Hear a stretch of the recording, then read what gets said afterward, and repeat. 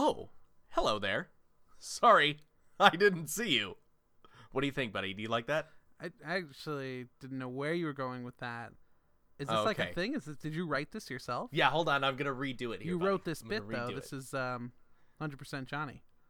Right. Yeah, but it's actually really clever. It's like you didn't know the audience was there. They kind of walked in on you. Right. Like if I was in like a long armchair, sure, and I'd be looking at a book. Right, there might be like a fireplace going behind you. Yeah, and I'd look up and I'd see there was a camera that was zooming in on me. Right, and you'd kind of tilt down your glasses a little bit. Oh.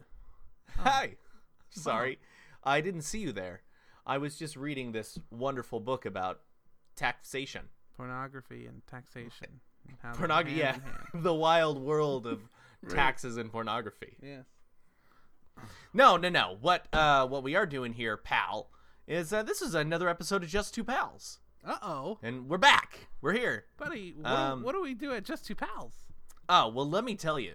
We talk movies, and we talk comic books and TV shows and video games, buddy. All those four, and sometimes other things. Very, very often. Very often. Yeah. I'm Johnny. That's me. Oh, okay. And you are... Hey, I'm your old pal Randy, buddy. Hey, it's my old pal Randy. It's your old buddy Randy. Hey, Randy, thanks for making some time to be on the show today. Oh, thank you for having buddy, me. we got an episode that we want to do today. Sure, I'm down. But I'm down, pal. As you know, you're well aware of this. Before we get into the meat of the show. Yeah, no, I just figured we could just start talking about it. There's nothing you else just want to leap right into it, but you're skipping over a pivotal part of the opening proceedings of Just Two Pals. Johnny, I'm not sure what you're talking about. We gotta spin that old audible wheel, Old Faithful.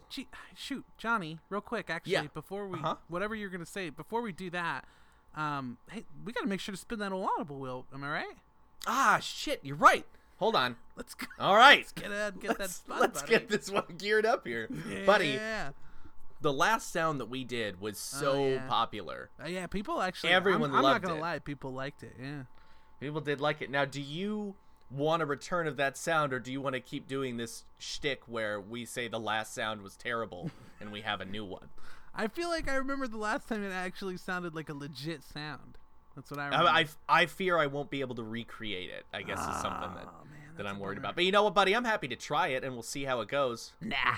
Let's. All right, buddy. I got a new sound queued up right here. Oh, you got a sound. Yeah, let's just go ahead and you got a sound queued up, raring to go. Yeah. All right, buddy. Well, I'll hit you up when this wheel starts spinning. All right. And it's spinning now. Awful. Nice. Awful. Really bad. That was a good one. Nobody likes that. Yeah, that was my favorite one to date. It was. What did that sound like? Did it sound like me just going "aw," or was there clearly? It sounded like you were.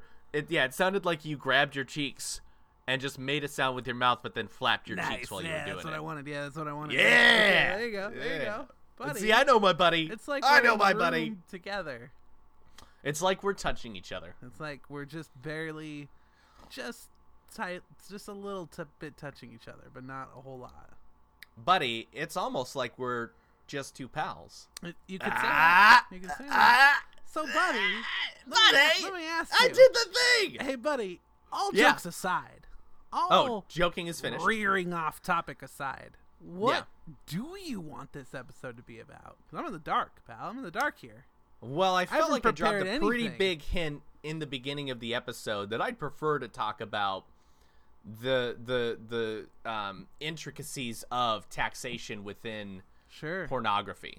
I mean, it's an interesting topic when you really get into the deep insides of the crevices of taxation. Yeah, when you really dig in there, when you really get on inside. And when you find the moist center of taxation and you really get to the root of what it's about, that's when you can start to appreciate the... Hey, buddy, do you think porn stars have to file head of household? Oh, buddy, did you come here tonight prepared with that one? Buddy, I've got a list of pornography-themed jokes. Did you set the scene themed around taxes? You started this joke early on just so that you could read a list of pornography of some of the best jokes I've come up with throughout the day. Sure. About attacked porn stars. Yeah, buddy. Okay. No, buddy, that was the only one. That was she's the only one I got had. deductions on down the line? Like deductions, you get it? Yeah, I get it. But with dick in it? Yeah, I get it. Got him, right, Johnny? Buddy, what do you want to talk about this episode? Buddy, I feel like I asked you so many times. All right.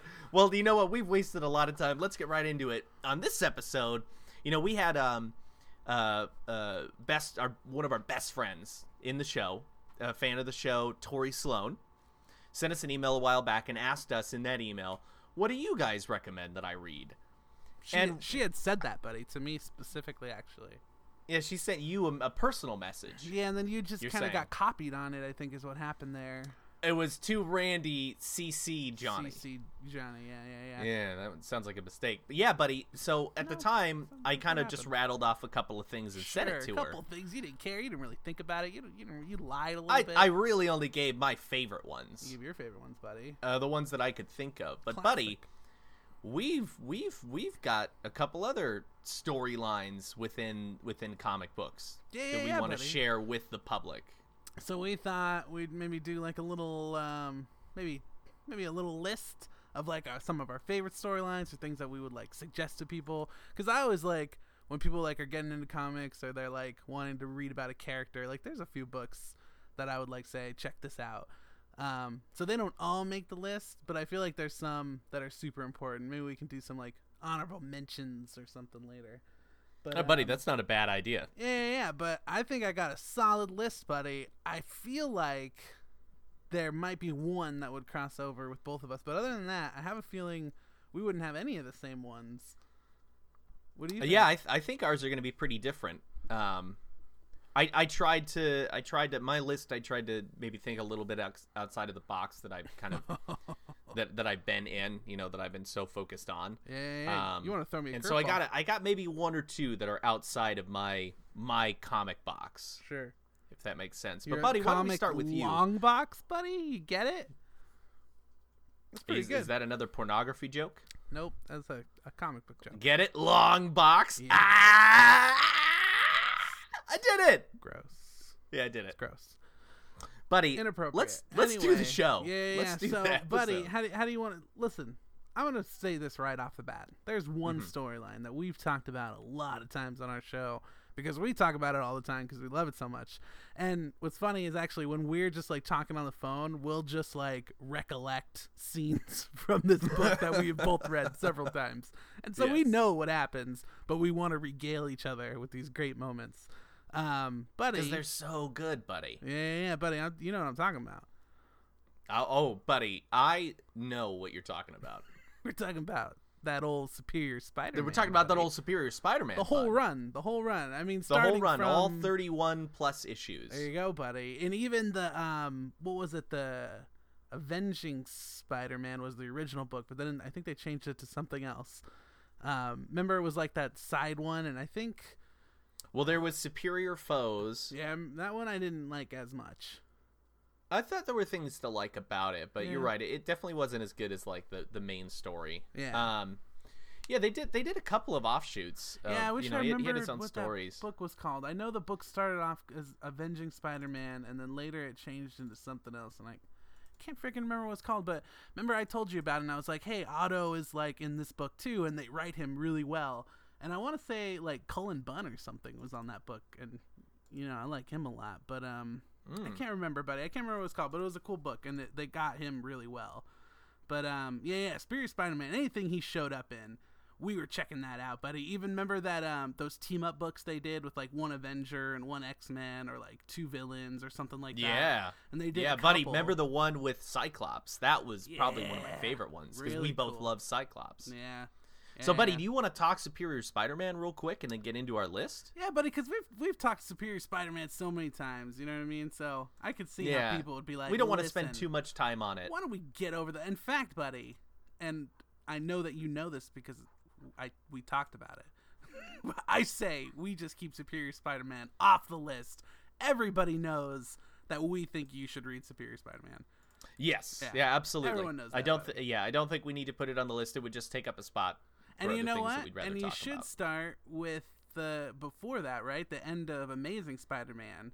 I don't remember how many issues it was. I think it was like the last Amazing 3 or 4. Spider-Man, I think 698 is when it started. That was when the swap occurred between Peter and Otto. So just in case anyone hasn't heard of Superior Spider-Man or is not very familiar with it, we can go over it real quick. The story was towards the end of the Amazing Spider-Man run, around issue 698 until 700, there was a storyline that occurred where Dr. Octopus, Otto Octavius, his body's dying, and in order to save himself and get his ultimate revenge on Peter for being a thorn in his side for years, he finds a way to mind swap with Peter Parker. So I think throughout the entire issue, through all of 698, we see the perspective of Spider-Man, and it's not specific, right? It's just him like, I'm a hero, I'm doing this, I'm doing that. And then he's called in to talk to about, like, Otto how Octavius. Good it feels. Like how good it feels. How great it feels. And then he's called in to talk to Otto Octavius, who's dying. So he shows up to kind of give a last word, and that's when you find out that the swap occurred, and Otto in Peter's body's like, I got you. Yeah. And he's dying, so Peter's now effectively dying inside of Doc Ock's body. Yes. So it's intense. But yeah, man, I was going to actually, that was one of the things I wanted to mention. That was one of the like coolest moments I had in comics for a while, was reading that issue. And I didn't have any idea. That like totally got me at the end when it turned out to find out the issue. whole time, this whole issue, it's been Otto in Spider-Man's body.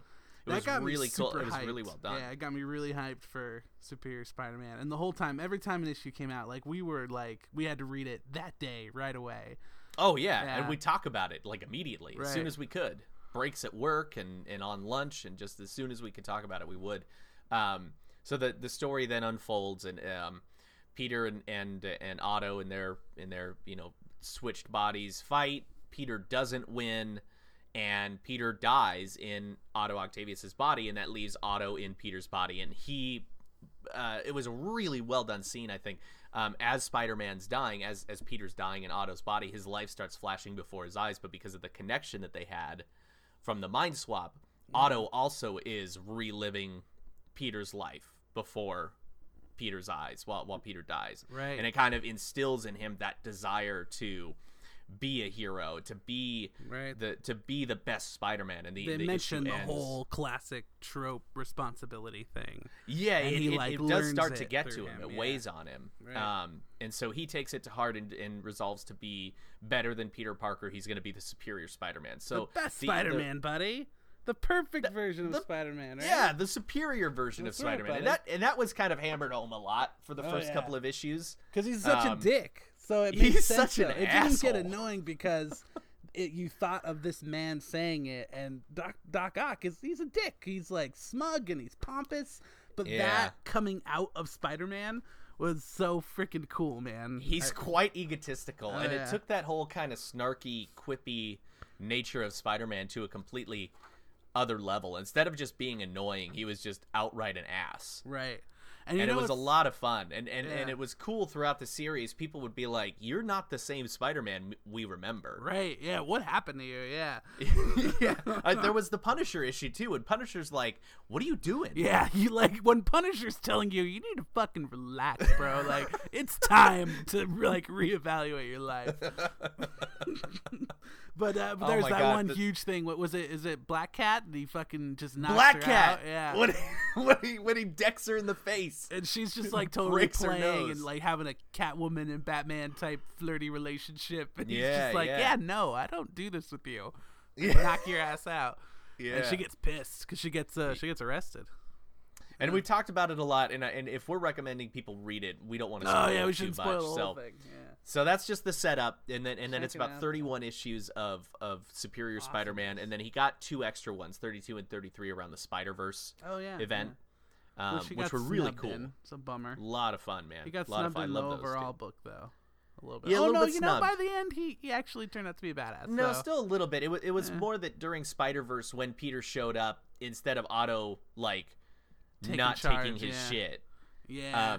Peter beat him once, like punched him in the face once, and then Otto's like, "All right, fine, you're in charge." Oh shit! But I mean, it makes sense. I mean, Peter was back, and he's their Spider-Man, and whatever. But well, and Otto had a grand scheme that we won't definitely. spoil. Right. Otto had a plan for Spider-Verse. So. But the big thing about really it for us is how many people just hated Superior Spider-Man because it wasn't their Spider-Man. Everything that we loved about Superior Spider-Man is exactly why people hated it. But it's like by the end of it, people loved it. But the thing, like when we say we love Superior Spider-Man, we're not saying we love Spider-Man and this version. Like it's totally different characters. Superior Spider-Man is its own thing. Yeah. It's this, to me, it's the same as like Miles Morales and Peter Parker. They're both Spider-Man, but they're two completely different characters. Right. Even though it's Peter's body, it's not Peter like in any way. Our dream was just to have Peter have his own book and then start a Superior Spider-Man book. And because it was wildly popular. Yeah. When it first was announced, people were like, "Fuck you, Dan Slott," and they're like sending him death threats, which is ridiculous. It's okay to be passionate about something you love, but you can't threaten someone else's life over it. That's insane. But yeah, when it first came out, you and I were like, "Well, that sounds interesting," because we'd kind of fallen off the Spider-Man bandwagon a little bit. Like, we have an appreciation for Spider-Man, but it was kind of the same thing, right? Yeah, that was my problem with Marvel for a long time. Like, it's like I kept reading books, and they were, like, kept disappointing me for a while. Yeah especially so this Spider-Man. was a cool twist. This was a cool, unique take that we went, well, wait a minute, this could be good. Right. This could be fun.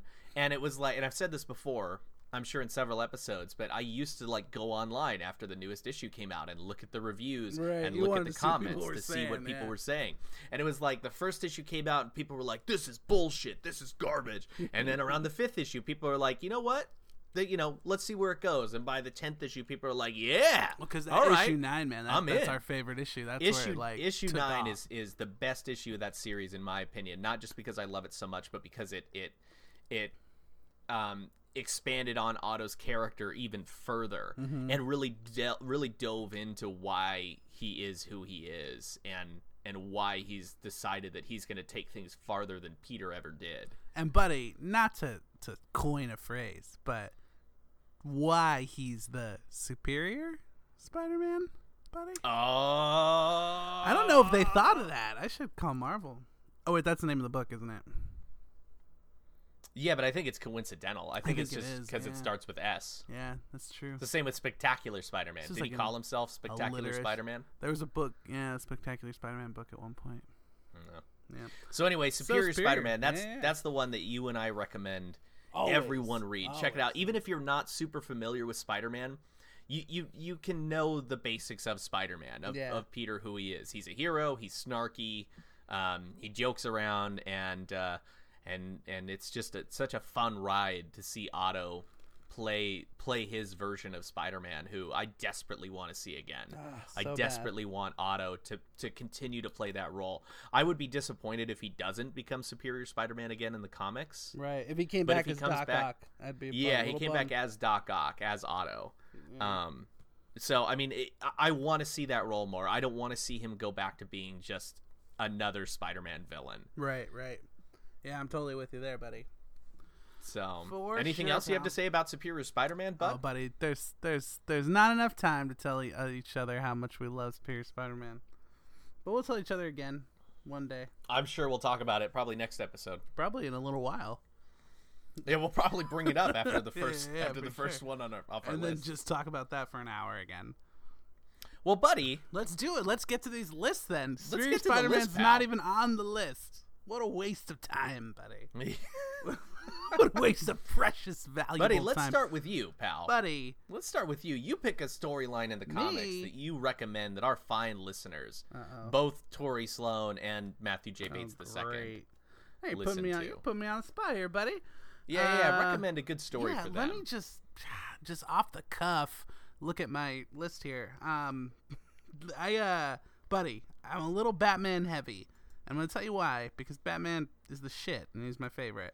So, yeah, that makes sense. A lot of Mine's a little Flash heavy, of course, if I'm being honest. I love Batman, man, and there's a couple of books that I think capture Batman super well.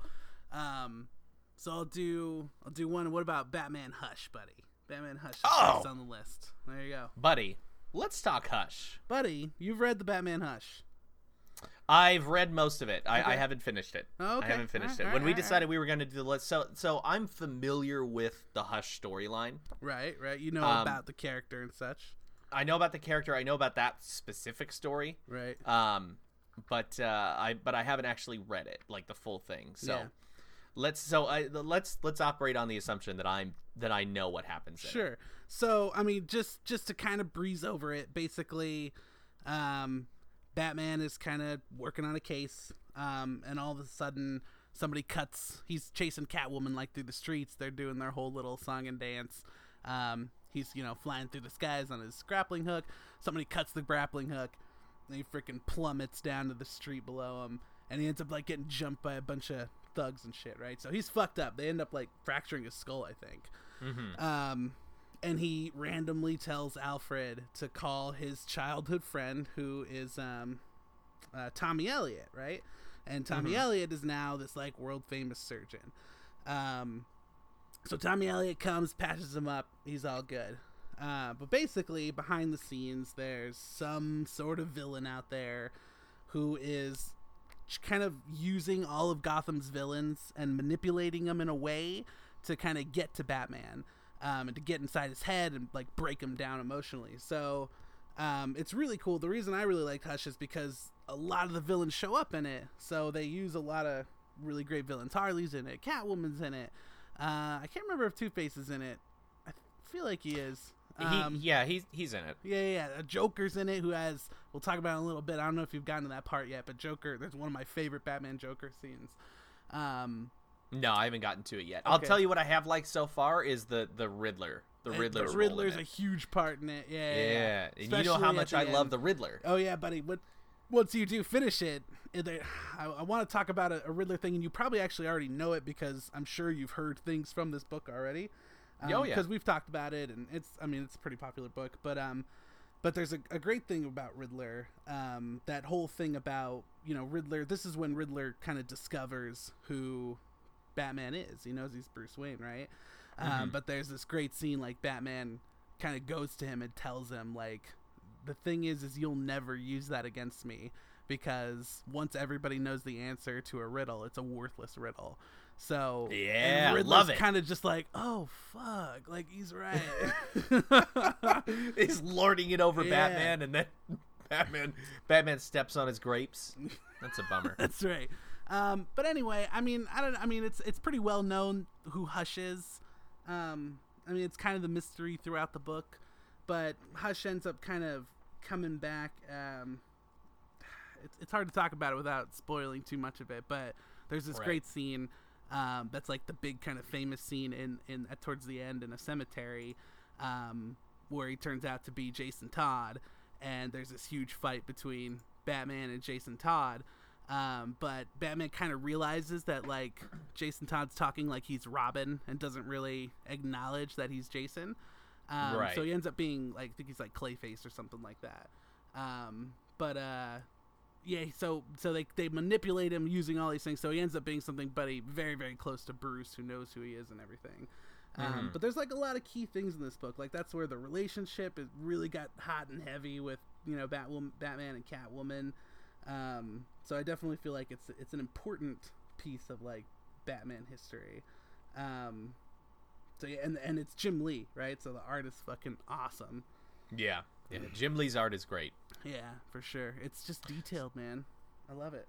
So what is it about the storyline that you feel like people just have to read it in order to experience it, instead of just hearing what happens, going on YouTube and watching a video of this is the Hush storyline? What makes it worth picking up the book and reading? To me, it's like the one of the most personal Batman stories, just because the best of the Rogues Gallery is used in a way like they don't even realize they're being used in a way to get at him emotionally. But there's this really great scene, buddy, with Joker, and it's like kind of that definitive thing where Batman like comes close to that brink of just choking him to death, and he legit wants to choke him to death.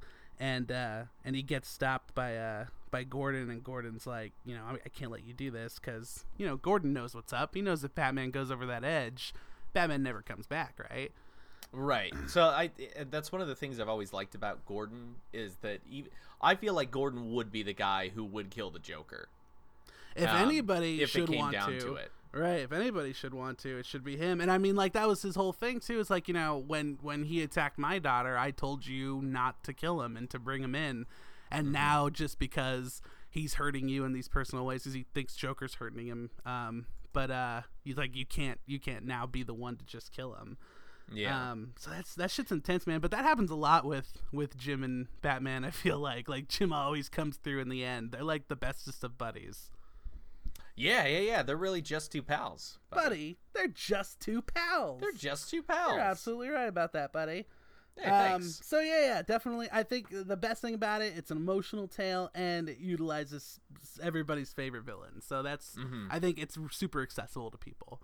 So that's one of the big Batman books to read for me. It created a really interesting character. It came out with, I think Hush is one of Batman's more, I mean, he's still kind of lesser known to me, to the public, because he hasn't been featured in a lot of the, like, you know, a lot of other forms of media. Hush has been primarily a comic book character, and he hasn't really branched out much. He hasn't been in the movies. Right. He showed up maybe here and there in some of the animated stuff, but I have a feeling if they did like an animated Hush story, if DC, you know, stopped this New 52, everything has to be New 52, if they branched out and did some, you know, adapted some other stories, Hush would be one of the ones to go to, and that would kind of rise him. Bring him up from being just another comic book villain to you know why he is so important in the comics. I know they used him in the Arkham games, and they did him really well. I mean, they did him just like in the books basically. But they kind of operate under the assumption, like, I mean, they tell you the story of Tommy Elliott basically, but I think they kind of operate under that assumption that you know who he is going into it. But I mean, he's got small appearances in, it's like a backstory. Arkham City and Arkham Knight. Yeah, both of them are like side mission stories that he appears in, right?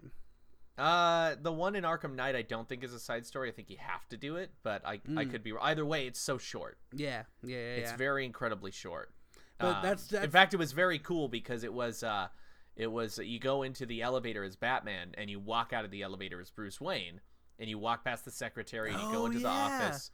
And you the computer tries to scan your eyes to get on there, and I think it errors out or something. Right. And then Lucius walks in, and he says, "Mr. Wayne," and then Lucius just, you know, knocks him out. Right. Yeah. And that's when you go, "Oh, that's not Batman." Shit. That's not Bruce Wayne. That doesn't even happen in Hush. That's down the line where, in the comics, even he has his face surgically altered to look like Bruce Wayne. Yeah.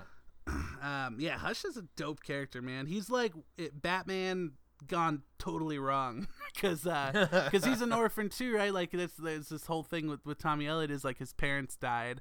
Well, his parents got into a car accident, but I think it's like his mom doesn't die or something like that, and Bruce's dad saves the mom, and Tommy Elliott don't like that too much, buddy, because he didn't want his parents to live.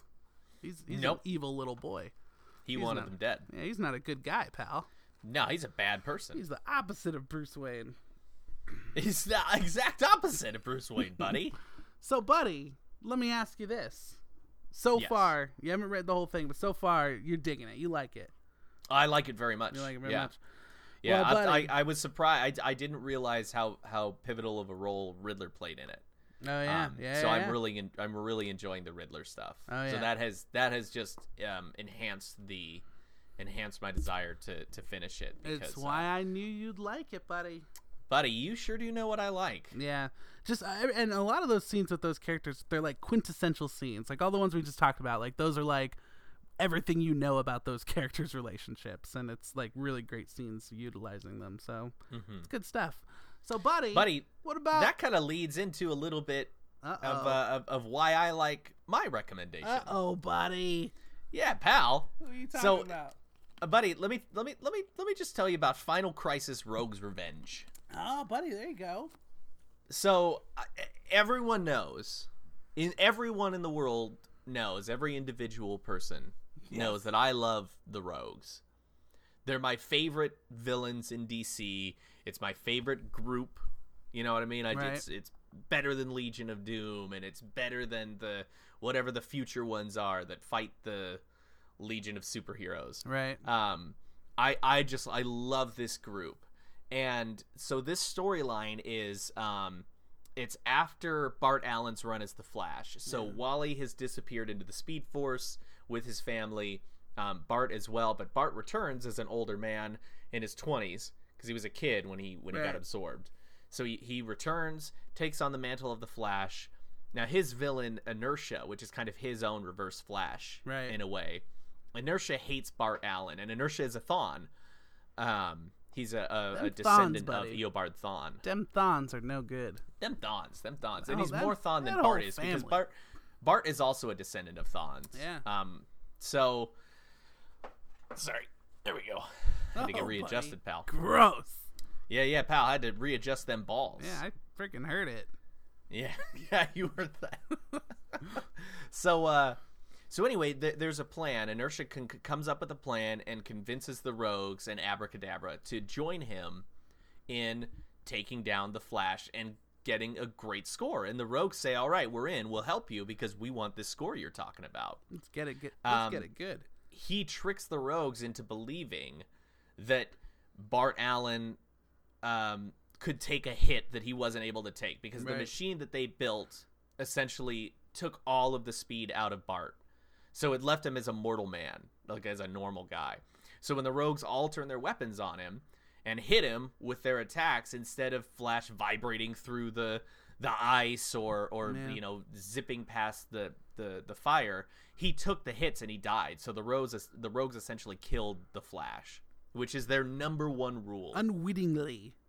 Yeah, they had no intention to do that. Yeah. No intention to kill the Flash, because as much as the Flash annoys them, to them it's like a game. Get away with the crime and see if the Flash can stop you. Right. But you don't kill the Flash. You don't kill any superheroes. You don't kill any superhero. You don't kill women or children. You don't do drugs. Those are like the big things in the Rogues. Yeah. So they killed the Flash. They're all, and then we go through that story of Salvation Run, where a bunch of the villains are sent to that other planet, the prison planet. Mm-hmm.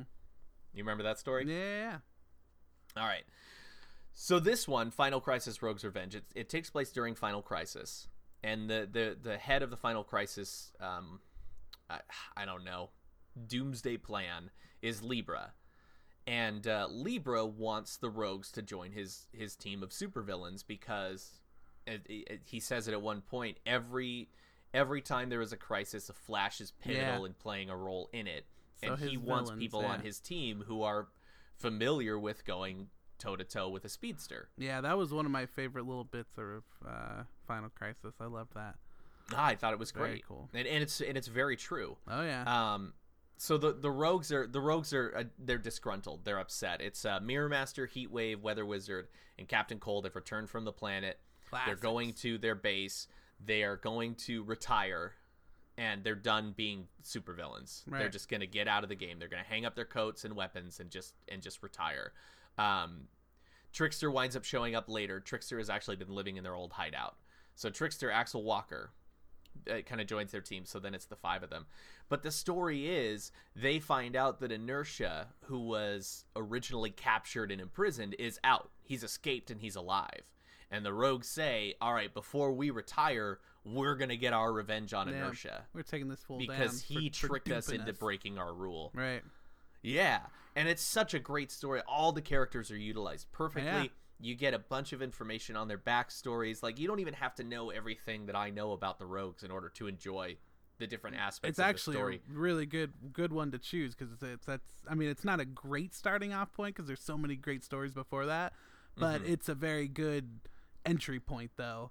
If you want to understand these characters and their motivations, if you just want to understand the Rogues, this is, I would say, the best book to pick up. Yeah.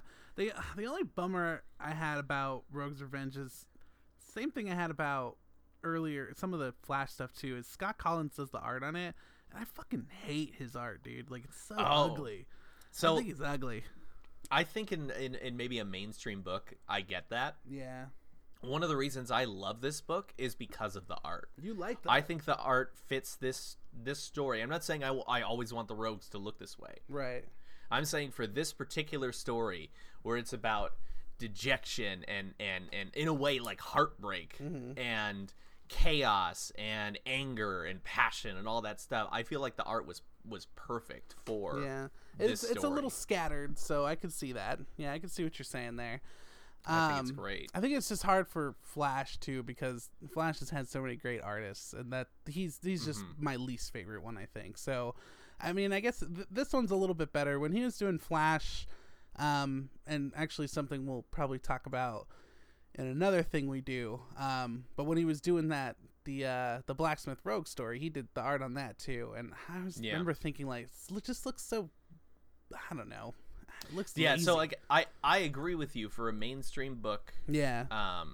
Yes, I would not like it. But for this particular story, with it being about the rogues, and with them wanting to kill Inertia, right, I think the art makes total sense. And it's kind of cool because he's a little cartoony too. So them having this super, like, a personal story to them, I guess it's kind of a cool counterpoint to have it not look super serious, you know.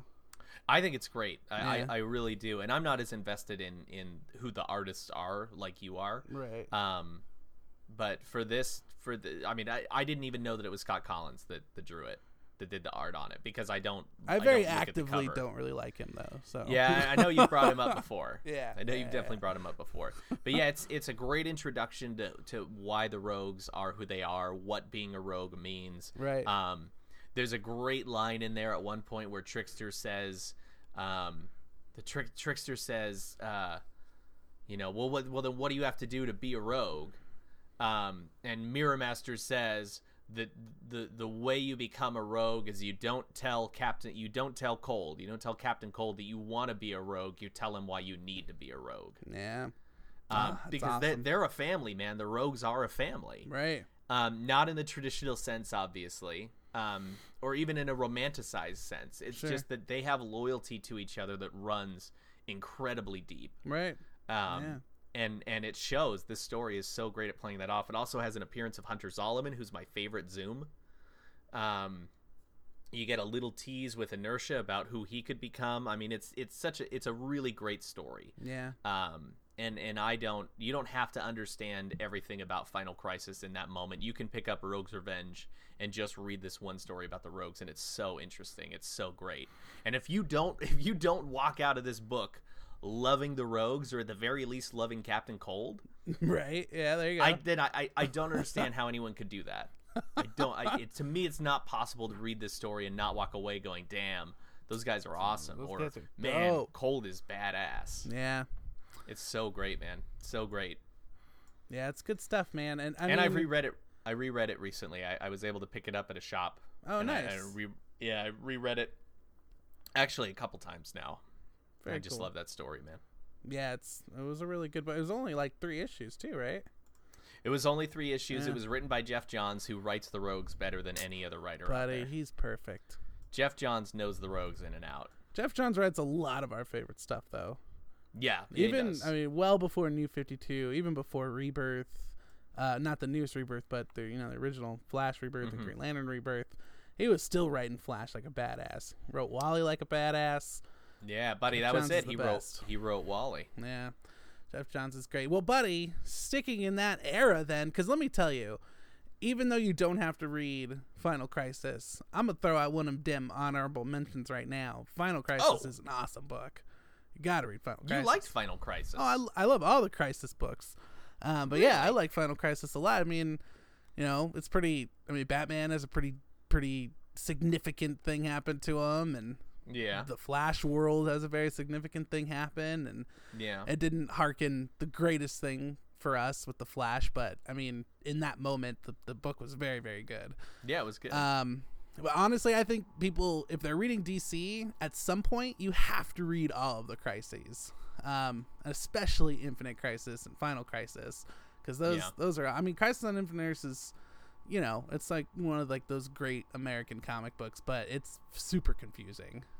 Yeah. So I wouldn't recommend it to like a casual reader. Even like, you got to be pretty invested in comics to even want to read that monstrosity, because it's super convoluted. But Infinite Crisis is a must read, and Final Crisis Infinite too. Crisis for sure. Yeah. I enjoy parts of Final Crisis. I think the sheer volume of stories attached to Final Crisis is daunting to me. It's overwhelming. Yeah, there's a lot. And there were very few parts of Countdown to Final Crisis that I enjoyed. Yeah, that's kind of DC's There were a thing, couple too. of things. DC, every time they have a big crisis or a big crossover, it's like they want you to buy every book in the entire... And I get it. They want to sell books, and I've been victim to it way too many times where I buy every single tie-in, and it's way too expensive, and it gets out of hand. There's way too much to read. But, you don't have to, but you do feel like you're missing a big part of the story. One thing I'll mention about R.I.P. real quick, or not R.I.P., that was actually the next book I was going to talk about Final Crisis, is there's this really cool thing that's actually goes part of the tie-in with R.I.P., is they try to make clones of Batman to, like, serve them, right? As, like, part of an army. And the clones actually end up, like, deforming themselves, and because they're, like... So they attach Batman's mind to them, and they're trying to, like, use his memories to form them into, like, this Batman army. And the clones, like, reject his memories, like, to the point where his own memories drive the clones crazy, and they start, like, scratching their eyes out and shit. And they say the emotional trauma of being Batman, most people can't handle that. So they're like, oh, how does this man handle this emotional trauma? And there's these tie-ins to it that go through, like, what's happening inside of Batman's head, and he's going just through all the, a bunch of the big story points from over the years. All this bad shit and people who have died and all that kind of stuff. And yeah, it's really cool seeing the other side of it with those clones ripping their eyes out and shit because they just can't handle being Batman. There's one thing in Final Crisis in Countdown. I just pulled it up and was looking at what stories there were in Countdown, and a lot of them I didn't care for, like the Mary Marvel and Harley Quinn and Holly Robinson I didn't really dig. No. The Jimmy Olsen I didn't really dig. I think, if I remember correctly, this Monarch and Superman Prime story I found interesting. I thought that was cool, but I didn't have enough information to really be able to put it all together until the end of the story. Yeah. I really like the Superman Trickster Prime, and Piper stuff. Prime. That's what I loved about Countdown. Oh, okay. You remember that? I don't really remember it. What happened in it? So it takes place after they come back from the prison planet, and they are not invited to rejoin the Rogues, because Trickster went straight, right, and joined the government, and Pied Piper had already for a while been a hero, right. So they weren't invited back because of their ties to being good guys now. And then Bart Allen dies, and because of their previous association with the Rogues, they are hunted down by various heroes and organizations because these groups believe that they are directly involved in Bart Allen's death. Oh, okay. So it's a really, really great story. Wally Wally shows up at some point. Oh, okay. Because he thinks that they killed Bart. They wind up getting handcuffed together, and it's really, honestly, it's. I mean, I guess I'll kind of spoil it because it's been a while back, but it's the end of the James Jesse version of Trickster. Oh, dang, buddy. Yeah, that's a big drop. Really good. That's a big drop you just had from 15 yeah. years Really, ago. I wish I could find just a collection of that story. I'm sure it's out there, right? Yeah. It's usually that kind of stuff's tied in, like, with a trade with, like, a bunch of different tie-ins. Right. Or something like that, yeah. I'd like to find just a book of that story so I don't have to read all the other Countdown. Right. You just want to read that one. Probably, like, online. It's like the best way I to bet do I it can these find days. it online. Yeah, it sucks, but sometimes you gotta do it. So, buddy, was Final Crisis on your list? Final Crisis is not on my list, but the lead-in to Final Crisis, for at least in the Batman world, is one of my all-time favorite Batman books. And I'm going to preface this by saying it's a Grant Morrison book, right? It's Batman R.I.P. is one of my all-time favorite Batman books. Convoluted. Right. So you basically have to go all the way back to, like, when Batman and Son starts, and basically read everything that Grant Morrison has ever done. But you can read R.I.P. on its own, and it's still a really kick-ass story. Because I've had like Maddie read it, and she doesn't know anything about his whole arc, and even she thinks it's badass. So it's a really cool story, man. One of the big things I like, if you buy the trade, it I don't know if you remember, there was this issue called DC Universe 0, I think, and it was right before Final Crisis, and it basically like caught up on everybody, like every corner of the universe, for DC Comics. And the scene for Batman was him going to see the Joker in Arkham Asylum, and it's one of my favorite scenes, man. And Joker is dealing this kind of jacked up dead man's hand with cards, and he's telling him that somebody's coming for him, and they really want to hurt him this time. But he won't, kind of comply. He won't tell him anything about it. He's just trying to mess with him. So he deals him this red and black dead man's hand, which actually turns out, because it's 8s and aces. So if you do like the 8th letter of the alphabet is H and aces is A's, it's like red and black. Ha ha ha. So it's super cool. Oh, that's cool.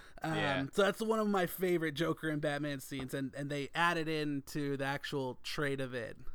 So the best way to read R.I.P. is definitely just do the trade, because they add some of the little backup stories and stuff, and you're gonna need to know that stuff in a Grant Morrison.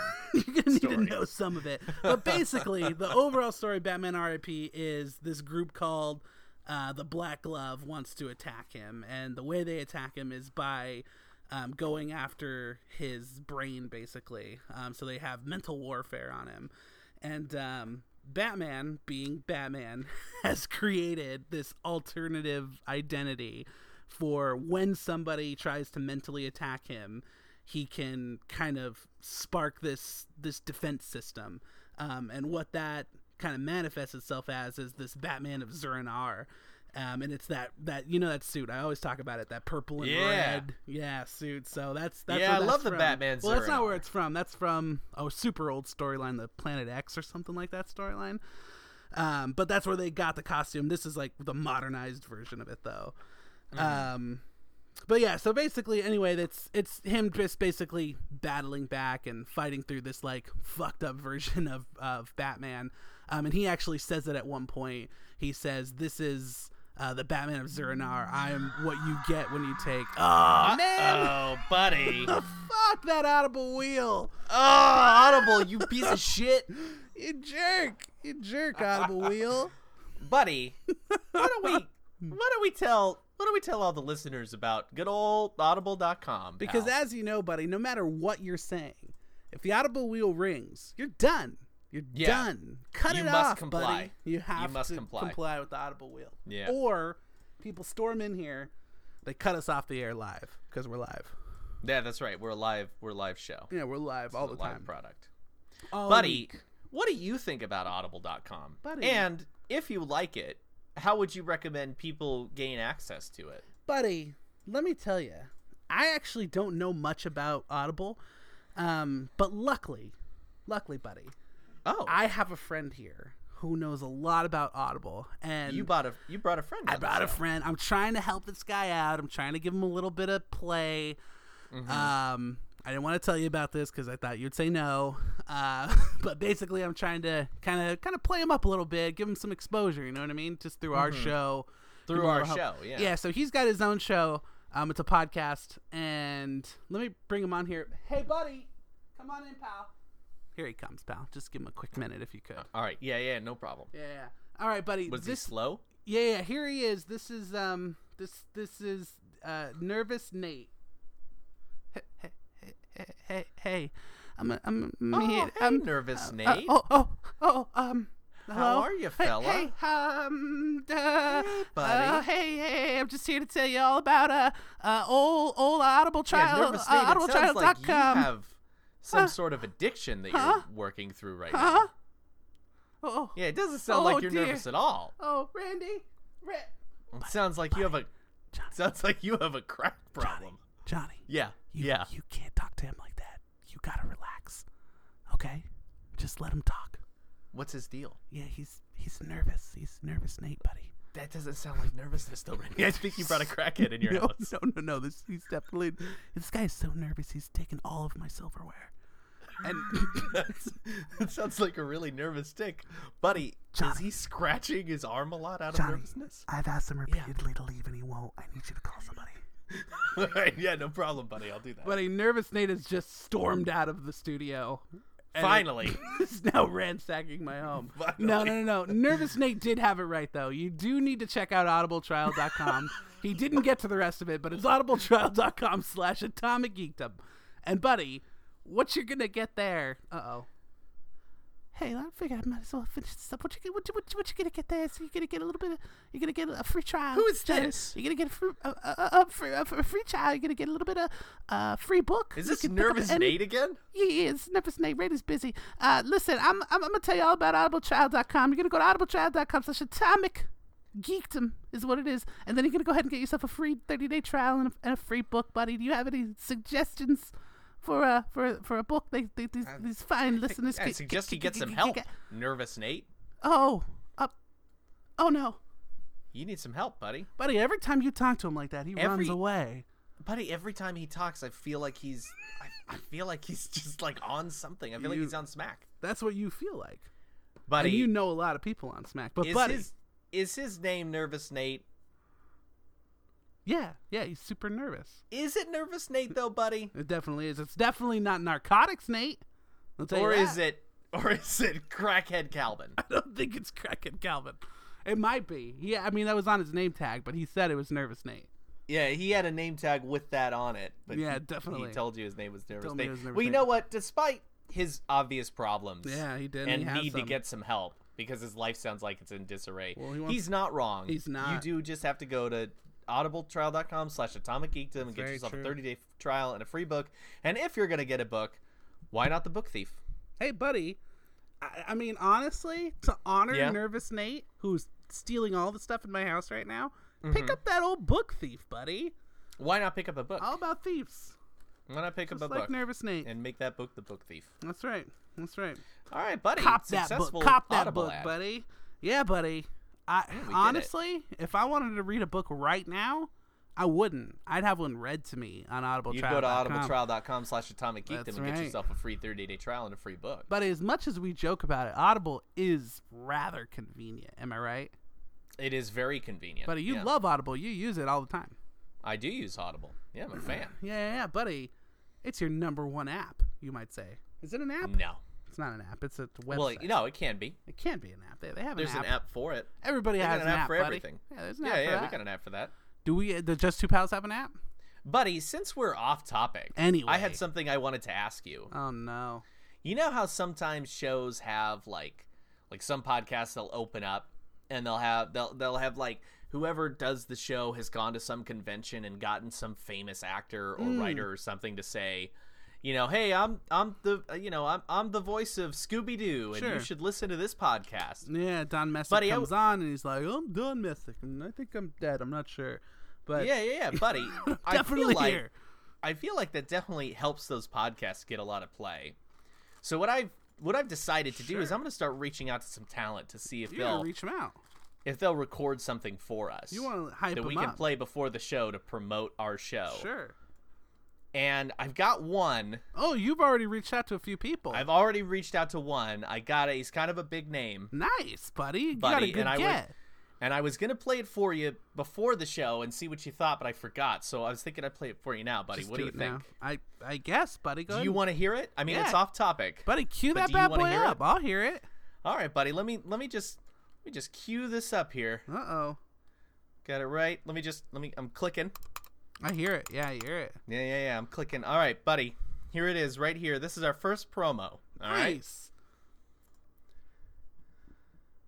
Hey, it's me, Samuel L. Jackson, and I listen to Just Two Pals all the time. And if you want to listen to Just Two Pals, listen to these motherfucking guys, because they're motherfuckers on this motherfucking podcast. So listen to the podcast, motherfuckers. What do you think, buddy?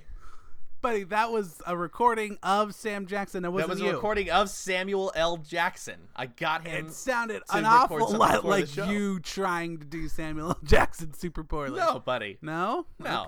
Okay. Yeah, I actually had to edit it because he dropped a lot of N-bombs. Yeah, and you know he how did. I feel heard- about that. Yeah, I know he was doing that. Buddy, it's weird because I do a really good Samuel L. Jackson impersonation, and that didn't I feel like I sound more like him than that recording did.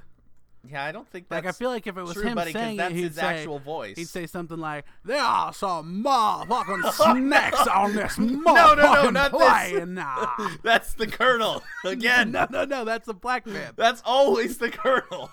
It's never a black man. That is a Southern plantation owner's voice. Oh, Randy. I'm an African American. No, Buddy, you're not. I think I might be confused on what an African American is. I don't think you know. Yeah, I don't think you know. I think that's the problem. So, buddy, what do you think? You want me to try to gather some more of those Yeah, great celebrity definitely get more of promos? those for sure. Okay. I'd actually All right, buddy. rather have that than continue on this tirade that we've just passed, which is the 129 characters that we've been cornered into doing. And Did you say we just passed it? That we just got 129? No, that was like 39, I think. That was 39, yeah. That's 39, yeah. Yeah, it's We're character almost 39. there, man. We're almost there. We'll get through this Yeah, together. buddy. All right, sounds great. I'll work on getting some more for you, pal. Yeah. Work on those. Those are great. I really Yeah. like them. I think they're Okay. going to boost our success. Yeah, so, buddy, back on topic. We were Yeah. talking about Batman of Zur-En-Arr. We were. I was making a super great point. No, I was just regurgitating text Yeah, hey, from buddy, the book. before you get into your great point, Oh, God. let me just real quick Oh, no. pop open this refreshing Mountain Dew Voltage. Buddy, when you work tirelessly Sure. to achieve your dreams and your goals Which is a of classic. becoming a podcaster, Sure. a professional podcaster, Like there's me. nothing that satisfies that feeling of loneliness that you've created by working on achieving that goal than Mountain Dew Voltage. Because when you've got a hole in your heart, Mountain Dew Voltage fills it right up That's right. with substance. They know all And about it, buddy. Charged raspberry, citrus flavor, and ginseng, buddy. Yeah. Buddy, And with other natural flavors. buddy, let me tell you something. Yeah. And this is really off topic. Yeah. But I recently heard you on another podcast called the Atomic Geekdom Podcast, buddy. Yeah, I was on that. And you were on it with, of course, classic Dave from the Atomic Geekdom Podcast, and Classic then Dave. classic Matt from the from the Two Broke Geeks. Two Broke podcast. Geeks is what you mean. Yeah. And Matt, he did something that was a little shocking to me. Is Unexpected. he challenged you almost threw in your egg in your face and made a great hashtag, and he popped open a can, buddy, and he made his own little commercial for hashtag 2 Coke Geeks, buddy. Yeah, he sure did, buddy. Let me tell you He something. sure did. I'm sick and tired of fighting you on this. I want that due money, all right? Yeah, you I'm do. tired of it. So you know what, buddy? Yeah. You know what, pal? We're gonna go ahead and get into it, buddy. Uh-oh. We're gonna get a little into it, pal, because let me tell you, if there's one thing I don't like, buddy, if you have rivals coming at you thinking they can just pop one soda, we here at Just Two Pals don't gives a fuck. Am I right? We're gonna pop buddy. another one, buddy. Oh shit! How many sodas we gonna pop buddy, tonight? we don't give a shit. We're gonna Dude, pop them all. We don't care. Buddy, hey, pal. You know what I Yeah. do when 2 Broke Geeks come in my house and tell me they can pop a soda? That's what I do, Johnny. Yeah, just We pop don't it care. off, boy. Yeah. We're taking them Hashtag down, pal. Just Do Pals. Hashtag just do There's pals. a lot of sodas, buddy. Yeah, you did it. Did you really pop the top of like 5 different 5 or sodas? 6 sodas, buddy. I don't You care. popped the top of 6 to sodas. prove a point. Yeah, but all Mountain Dew. All that cool, refreshing taste of Mountain Dew, regardless And buddy, of you what know they what's really great were. about Mountain Dew is that if you pop 6 sodas and you don't have time to drink them all now, they never go flat. No, they're and gonna that's be a fine. guarantee They're from gonna be Mountain fine. Dew. If I had 6 and then I were to say, does it matter, Johnny? Damn, 7! 7! Doesn't matter, buddy. We win. We win this round. Hashtag just do pals. It's off the chain. Yeah. It's off the chain over here. Hashtag DGAF. Am I right? Don't give a fuck. That's right. You got it. I don't think Mountain Dew will support that though. Yeah.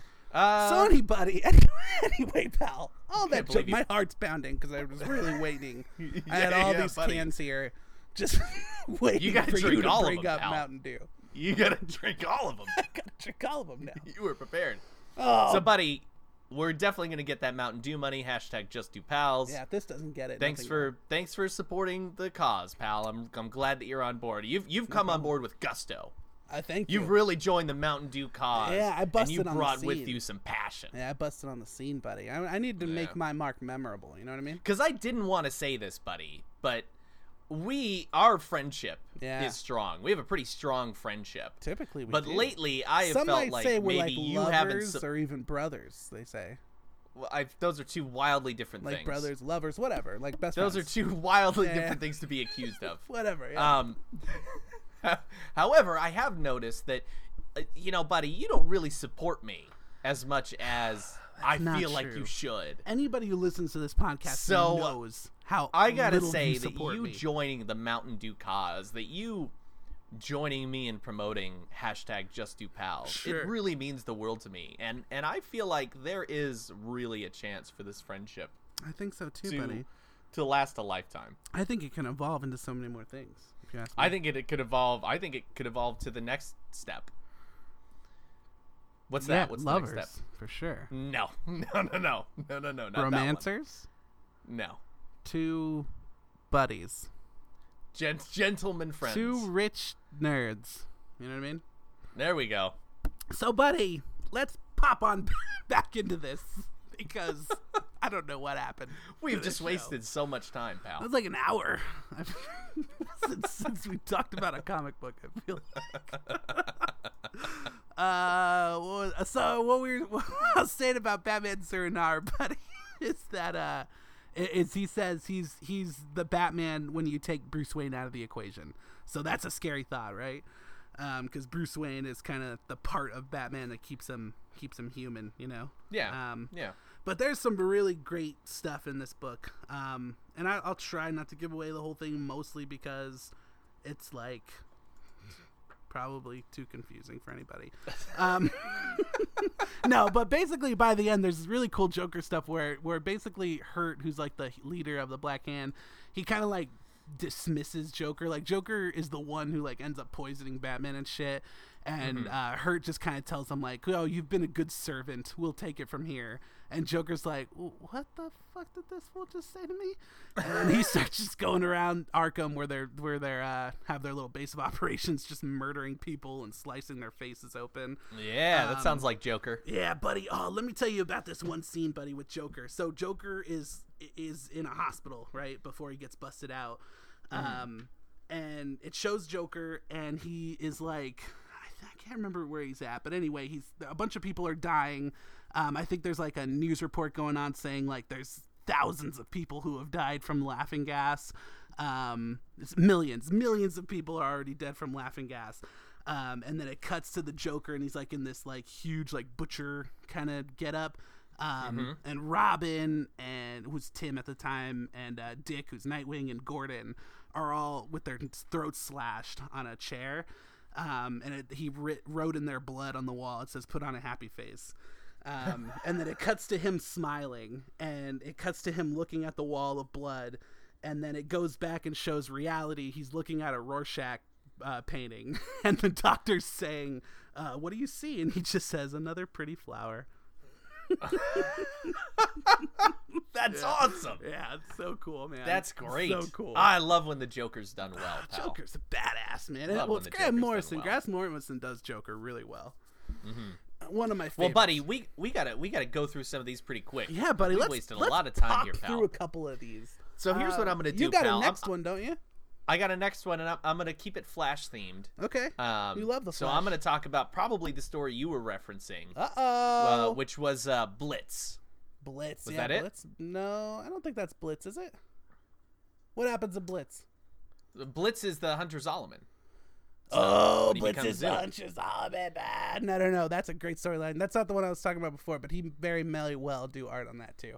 But I think he did. I mean, I'm I'm gonna double check here. I'm gonna say the Flash Blitz art. Blitz is awesome. Yeah. Let's see We've talked about this before, actually, on another episode. I think when we were talking about Flash, because we love Reverse Flash and we love, what do you call it, Zoom. So we talked about them pretty heavily, and that's like that's where we learn all about old Hunter Zolomon. And yeah, buddy, I'm looking it up too. It is Scott Collins. It is Scott Collins. And actually, you know what? In that book, I actually do like his art. Yeah, he does a few pictures of Zoom, and he looks pretty badass.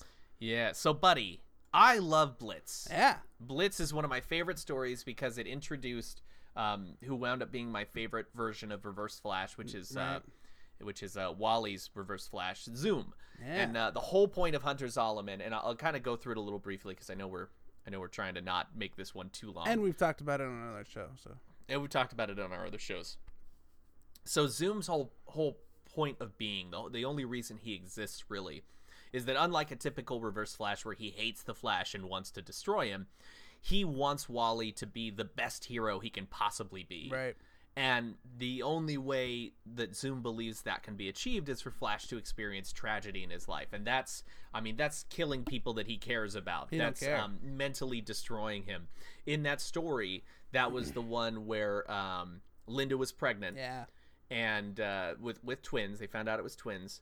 And then Zoom shows up, does his sonic boom finger snap, which I think is one of the coolest moves ever. Yeah, that's fucked up. My God, I love it. You see his finger, and it's in the form of a snap, and then it just starts vibrating. Yeah. And when he snaps like that, just sonic boom. It is amazing, dude. It's so cool. So messed up. But anyway, she lost the twins. Yeah. And so Wally has to deal with that while taking on Zoom, who is far faster than Wally is. And another cool thing about Zoom is that Zoom's powers aren't tied to the Speed Force. His powers are time-based. Right. Which they got wrong on the show. Not wrong. They obviously did it purposely, but they gave those powers to Reverse Flash, right? Didn't they? No. Not in the Flash show. In the Flash, like New 52. Yeah. They did. Yeah.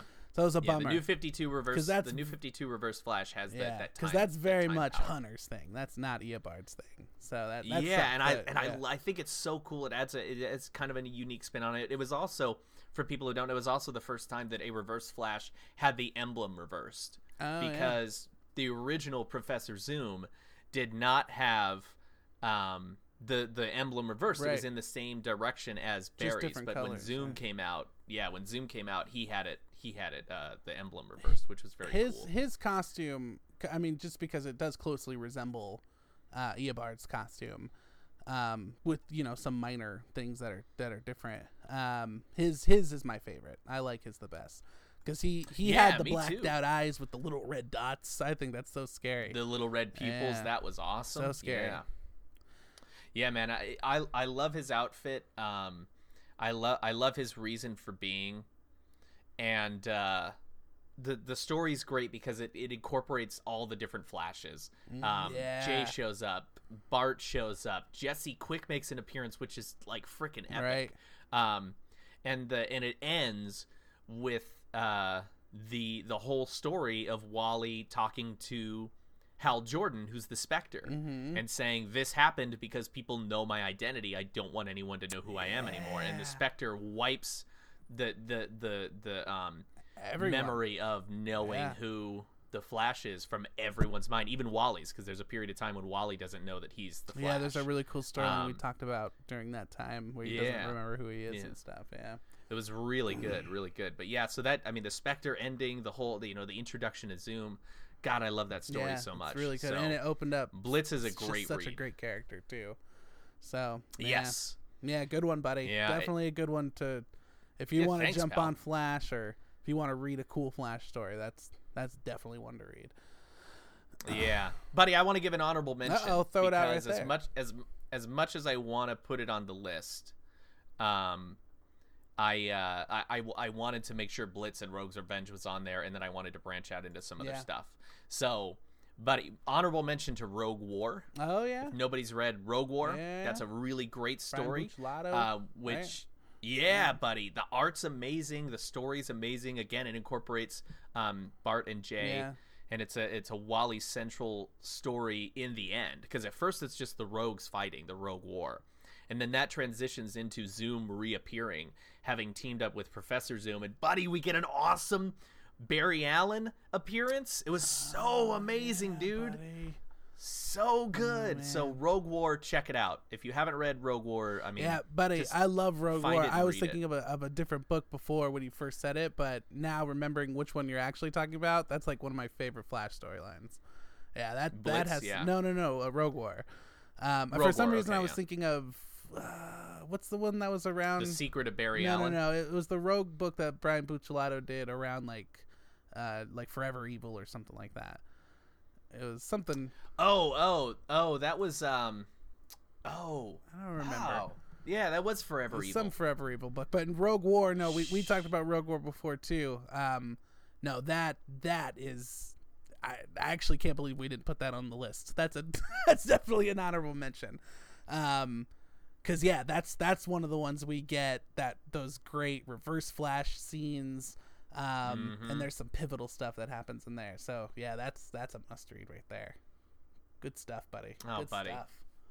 I love the Flash, man. I love Reverse the Flash stuff. Yeah, He's awesome. yeah. He's definitely awesome. he's definitely in a top 3 favorite villain spot, I would have to say. Oh, He's for sure. definitely up there. Yeah, for sure. Buddy, do you like Professor Zoom's new 52 outfit? Professor Zoom's new 52 outfit, is his legs kind of dark? And the Yeah, top it's is like yellow? it's like a blackish reddish instead of red and yellow. Nah, honestly, I'm a real sucker for just the originals, man. The old new 52 stuff. I like Eobard's costume on him, and I like Zoom's costume on him. I don't like all these little tweaks they do. Yeah. I mean, it looks better than the fucking molting thing, though. So it's better than that. You know, the other Reverse Flash they had. That just looked like a lava man. That was just ugly. That was Daniel West. Yeah, Daniel West. But yeah. So I mean, if you compare it to like a suit like that, this suit's definitely better. For sure. Yeah. I don't mind it too much. I know that they were kind of trying to incorporate some elements of the TV show with it going darker. Right. But so I mean, as far as the look of it, I don't mind it too much. I do think it's a little busy. Yeah. Where I think you and I usually wind up enjoying the suits that are a little less, you know, have a lot less going on. That they're fairly basic. It's just here's the red, here's the yellow, here's the emblem, kind of thing. Yeah. You know, with Batman, here's the black, here's the gray, here's the bat symbol. Right. No problem.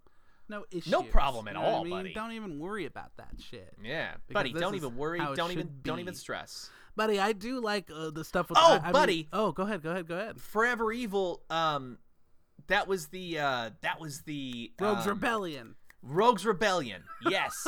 Yeah, buddy. irk We you had all problems with that one though. Remember? Yeah, it Because it had was some New beef. 52. Yeah, I mean Brian Buccellato is a good artist, so it looked really good. But The art was good, but yeah, those like the guys were not stylization. writing- Yeah. They weren't writing the rogues the way they should have been. Yeah. What we did get though during that story was Captain Cold joining with Lex Luthor, losing his cold powers and regaining his gun. Yeah, buddy. Yeah, So buddy. that was fantastic. Oh man, I don't know. Have you read the new book, man, with the Rogues Reloaded yet? I read the first issue. Yeah, I haven't read the second one. Did the second one come out? I've only read the first one. Yeah, I think the second one came out. Yeah, buddy, I had to read that right away. And Buddy, did you see the end? Yeah, buddy. Yeah. They look amazing. They look amazing. The new costumes are awesome. Captain Cold is like legit Captain Cold again. He's got the freaking parka. I dig it. I dig it so much. He's got the furry gloves and the furry boots. He's got like a coat. He's got the hood. It's Yeah. super furry. The shoulders are like kind of pointy, but they look cool. Yeah. No, I dig it. I like that. I don't mind. He doesn't have the baggy pants anymore. It's more like a streamlined kind of tighter suit. Yeah. But I don't mind that. I thought it looked really good. Mirror Master, I liked his outfit with New 52. I didn't mind that he had the kind of nose, the nose and white eyes look that Batman does. That didn't bother me. Weather Wizard is fine. He's still Guatemalan, I think. Yeah, he is. Yeah. But if his character is intact, which he hasn't been really, Right. but if his character is like the classic original Weather Wizard character, then I'm all on board. And then even Heatwave, who I hate the fact that he's all burned, but at least he's wearing a suit. Yeah, I was gonna say, instead of being suit. all naked. Yep, and it's orange and white too, so it looks dope. Yeah, and did you see he's got a backpack thingy? Yeah, buddy.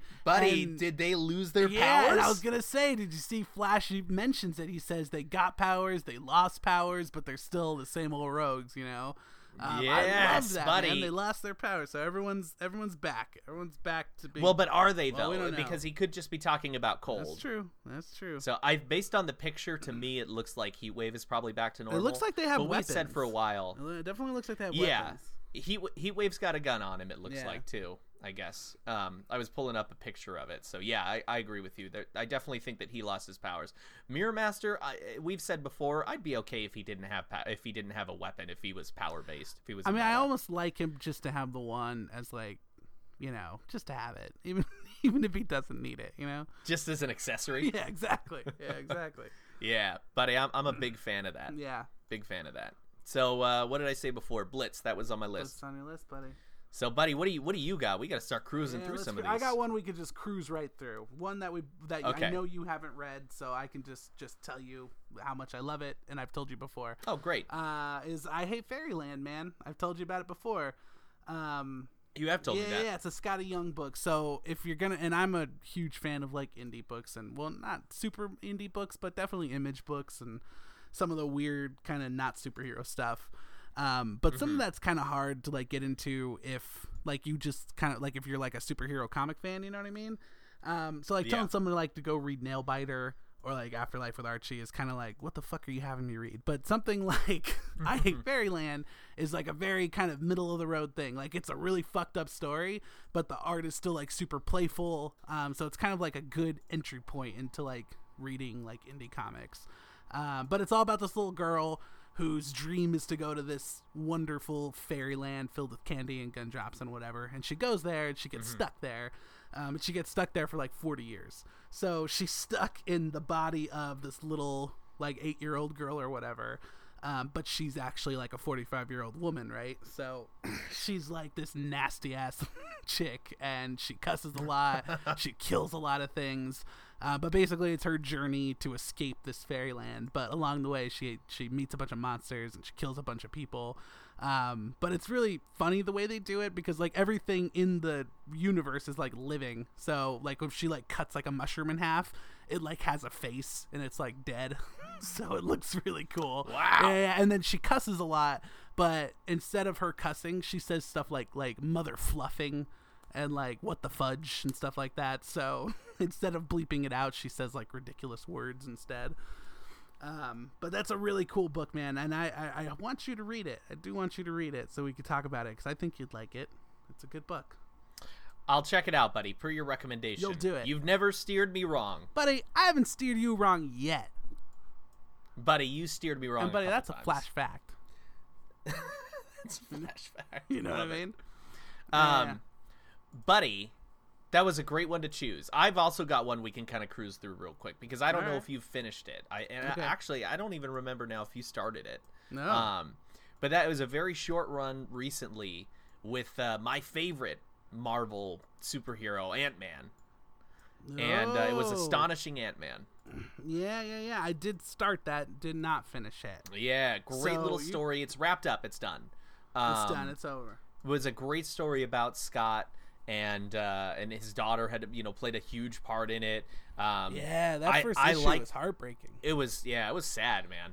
Yeah. But the stories, I mean, there's so much levity in an Ant-Man story, which is something I really enjoy. I like the fact that they're playing up the fact that he used to be what was he? He was a thief. Yeah. That he used to be a thief. Right. I like the humor in it. I like that he started incorporating some kind of C and D list villains as his new employees. Like he got Grizzly, and oh no, I'm gonna forget the other guy's name. The dude that's the computer guy.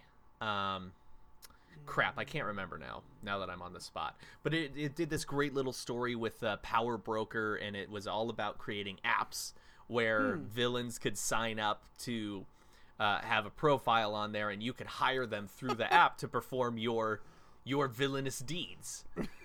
Okay. And it was really cool. You got a cool appearance by Whirlwind.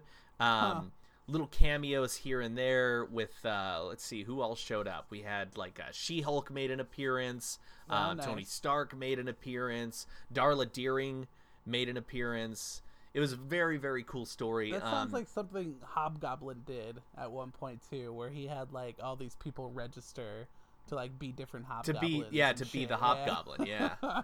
Yeah, that's pretty funny. It was really cool. It was a really cool, interesting story. It made sense that it was an Ant-Man story. You know what I mean? Sometimes the stories just make sense to be with a certain hero. Yeah, definitely. Very, very, to me, a very well done ending. I didn't really see how it was all going to end because they tease you within the first couple of issues as to how it ends. Right.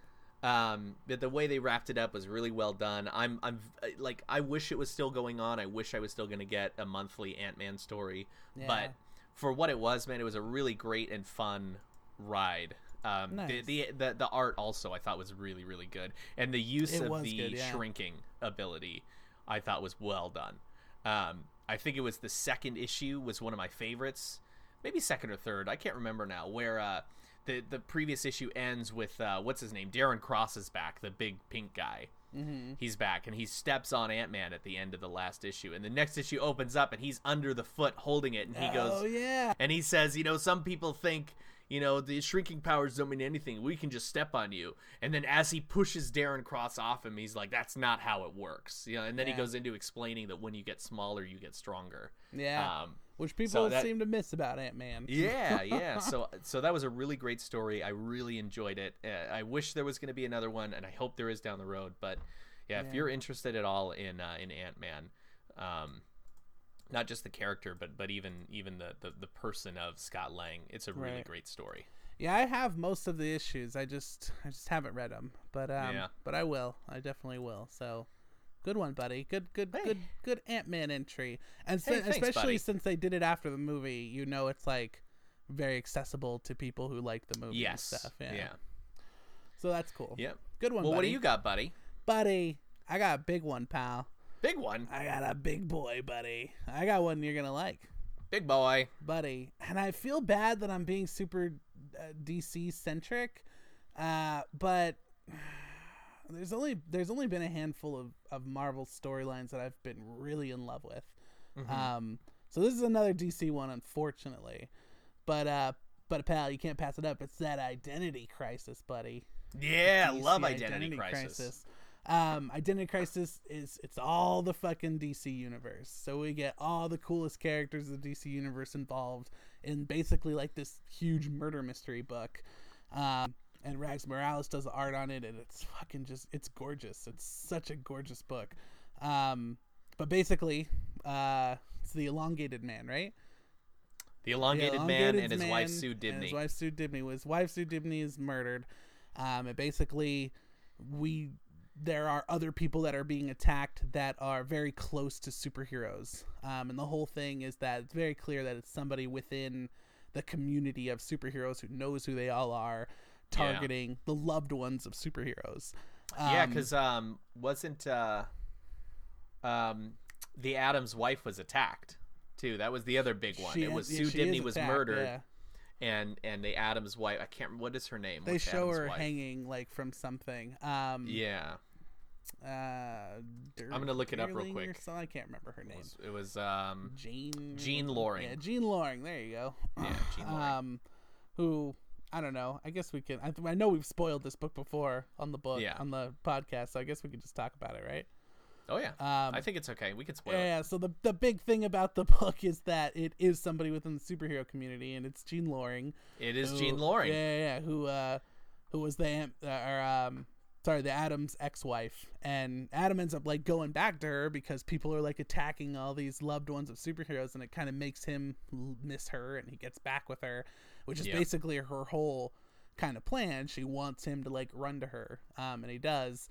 But she's very she loses it. Like once she gets caught, she goes insane. Yeah, and it gets busted because she's the one who ends up sending that letter to Tim's dad to tell him that Boomerang's coming to kill him.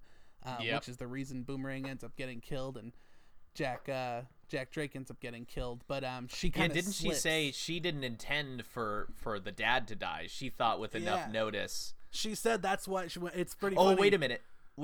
Or wasn't it that she didn't expect Boomerang she didn't to think die? Boomerang No. She didn't think Boomerang would pull it off. She thought that Jack would stay alive because she figured he would kill Boomerang because Boomerang would just fuck it up. Yeah, okay, that's and when right, she calls like this agent to like get a hitman, she's like, I just need somebody cheap. So oh totally my God. kind of try to snub Boomerang there, but turns out to be a bummer. But it's an intense tale, and there's like one of the biggest relationships in DC Comics kind of lore is the Dibneys, right? They're like that quintessential couple. They always love each other, even in the afterlife when they're like ghost detectives or whatever.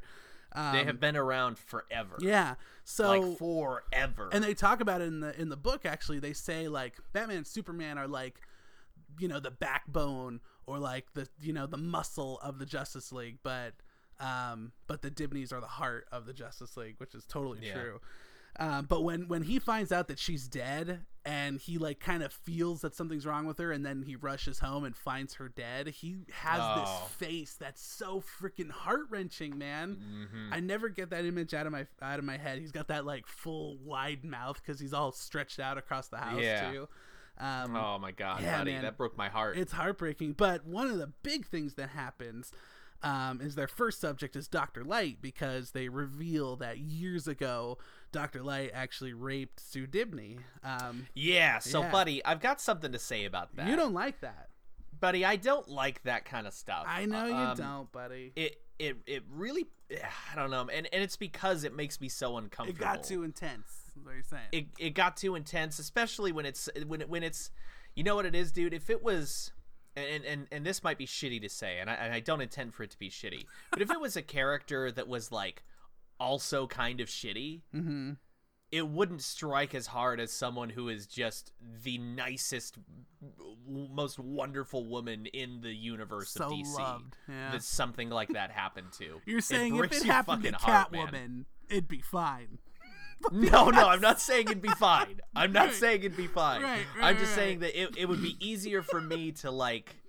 It'd be easier for me to talk about, but even talking about it, like when I tell someone that story, I kind of breeze over that like as quickly as I can, because even talking about it breaks my heart. Well, buddy, I would have, but you really wanted to tell me how much you hate it.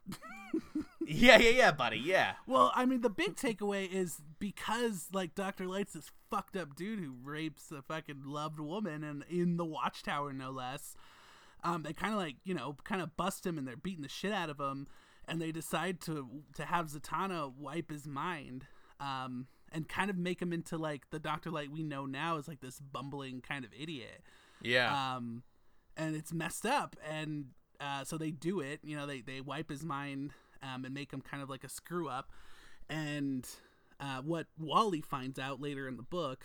And I think it's that I can't remember how he finds out, but I think he sees it was like a letter. Recording. It was a letter delivered to him by Green Arrow that Barry had written to him a long time ago. And that, I was going to say, that's for this particular subject, that's an honorable mention for me, is that story, that The Secret of Barry Allen. Yeah, that's a great book.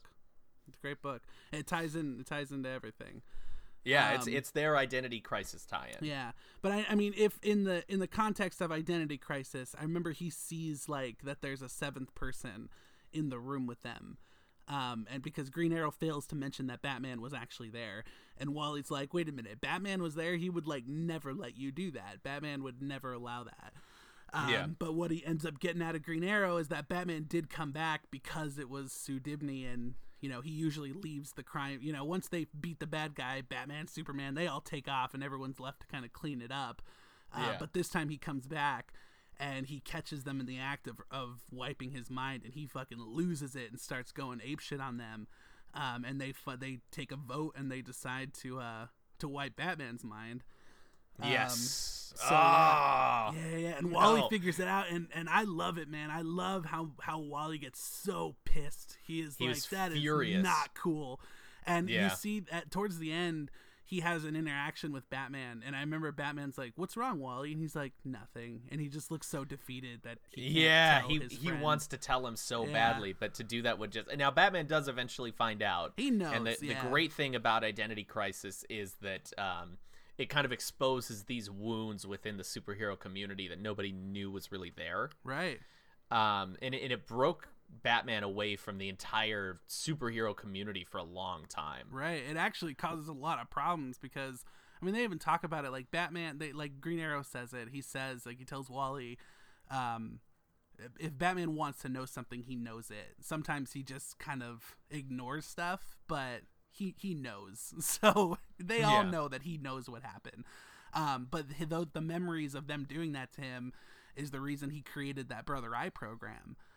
Which ends up being a huge part of Infinite Crisis, that OMAG project thing, and I think even later in the New 52, that Brother Eye's a huge deal. So, yeah, there's a lot of ramifications of that book, especially with like kind of tearing the internal turmoil of the Justice League. So, yeah, that was cool times, and all of those times were really good. Really, really great story, and the art was really great. Yeah. Buddy, how awesome was that scene where Deathstroke is taking on the entire Justice League? Yeah, because so he, like, cool, like man. Dr. Light hires him to like kind of bodyguard him to protect him, to protect him, because they think it's Dr. Light that's killing these people because of what they did to him.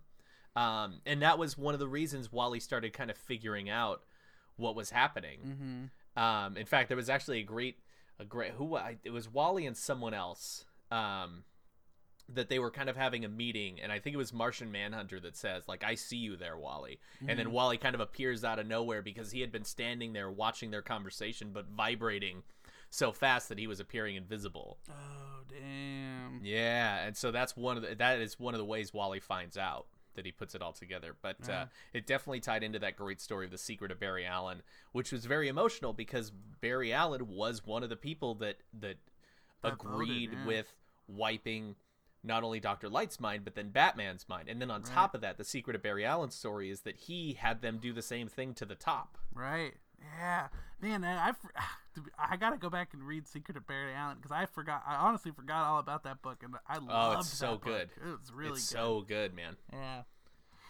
Damn. Yeah, that's good stuff. And see, I'm glad we did this, buddy. Give me stuff to go back and read again. I'm already making a list of. I'm gonna go reread Identity Crisis, and I'm gonna. It's been a couple of years since I've read Identity Crisis, so I'd definitely be down to read that again. I think Batman R.I.P. I probably won't invest in because it's Grant Morrison. Oh, buddy, you're gonna look up those scenes. It's too confusing. You're gonna look up them scenes I told you about. I'm gonna look up them scenes, dude. For sure, bro. Another pretty fun. Buddy, I got another one. You got another one, buddy. Pal. Let's talk. I'm gonna stay in the Marvel camp for another one here because I know how much you hate Marvel. It's a good thing you're doing Marvel because I got a lot of DC. Yeah, buddy, this one is one you and I both love. Oh, and I don't know. I wonder if you even remember what it is, buddy. I'm talking about that storyline of Uncanny X-Men, dude. I'm so with glad Cyclops you did and Magneto. Because let me tell you, I had to end up pushing it off to an honorable mention. Because I wanted to put something else that turns out to be like, and we'll talk about it after. But I love this storyline, man. It's what got me loving Marvel again. I'm really glad you brought it up. You go ahead and tell me all about why you love it, John. Buddy. Okay, here's the reason I love it. We both love it, and everyone loves it. Yeah. So Uncanny X-Men is the story after the Phoenix Force. Where Avengers versus X. Yeah, AVX, where Cyclops has been possessed by the Phoenix Force and kills Professor Xavier. Bummer. And he's still not back, buddy. Right, Professor X? Professor X is still not back, as far as I know. Yeah, he's gone. Been dead a while. He's been gone for a while. Yeah. But this particular storyline is essentially Cyclops has just disappeared from the public eye. He's kind of half hated, half loved. Yeah. But more people hate him than love him. And I know you and I struggle still, even with the writers going, well, why do you write every character as hating Cyclops when the only reason he killed Charles was because he was possessed by the Phoenix Force? Right. Cyclops in his right mind doesn't do that. And the only people who are kind of singing that tune are people who a lot of people view as bad people, like Magneto, and Cyclops himself, and Emma Frost and stuff. So, Yeah, kinda and you got sucks, Wolverine on the other side Oh, he saying, hates you're a him. bad dude. And I remember at one point you and I were like, you've killed so many people. Yeah, and I think even Cyclops though. says that to him. He's like, dude, I know what you've done in your life, and you're seriously gonna freaking pull And it you're with going to me? judge me? Yeah. Oh, man. But when it comes to Professor X, man, it's Yeah. that's like their dad, you know. It's Yeah, I don't very know. personal for them. Well, so the story is Magneto has, in the previous versions, like during AVX and stuff, he's kind of solidified. He's not just going back to his old ways. He's committed to Charles's cause. Right, well, but he's still going to do it Magneto's way. He's not going to. He's still going to do it Magneto's way. People if they're fucking with mutants, but he's not going to kill innocent people. He's okay taking up Charles's cause, but not necessarily his methods. Right. So he is still Magneto. He's still very much Magneto. He's just got a different agenda now. Yeah. So the story, and one of the reasons we love it so much, is it's Cyclops, Magneto, and Emma Frost. The three of them start creating a new team of X-Men, with a different agenda instead of Cyclops. And this is all explained later. And I guess I don't want to spoil too much. Mm-hmm. Because it's a kind of a fun ride. But I know at a certain point you and I were like, okay, let's get the answer already.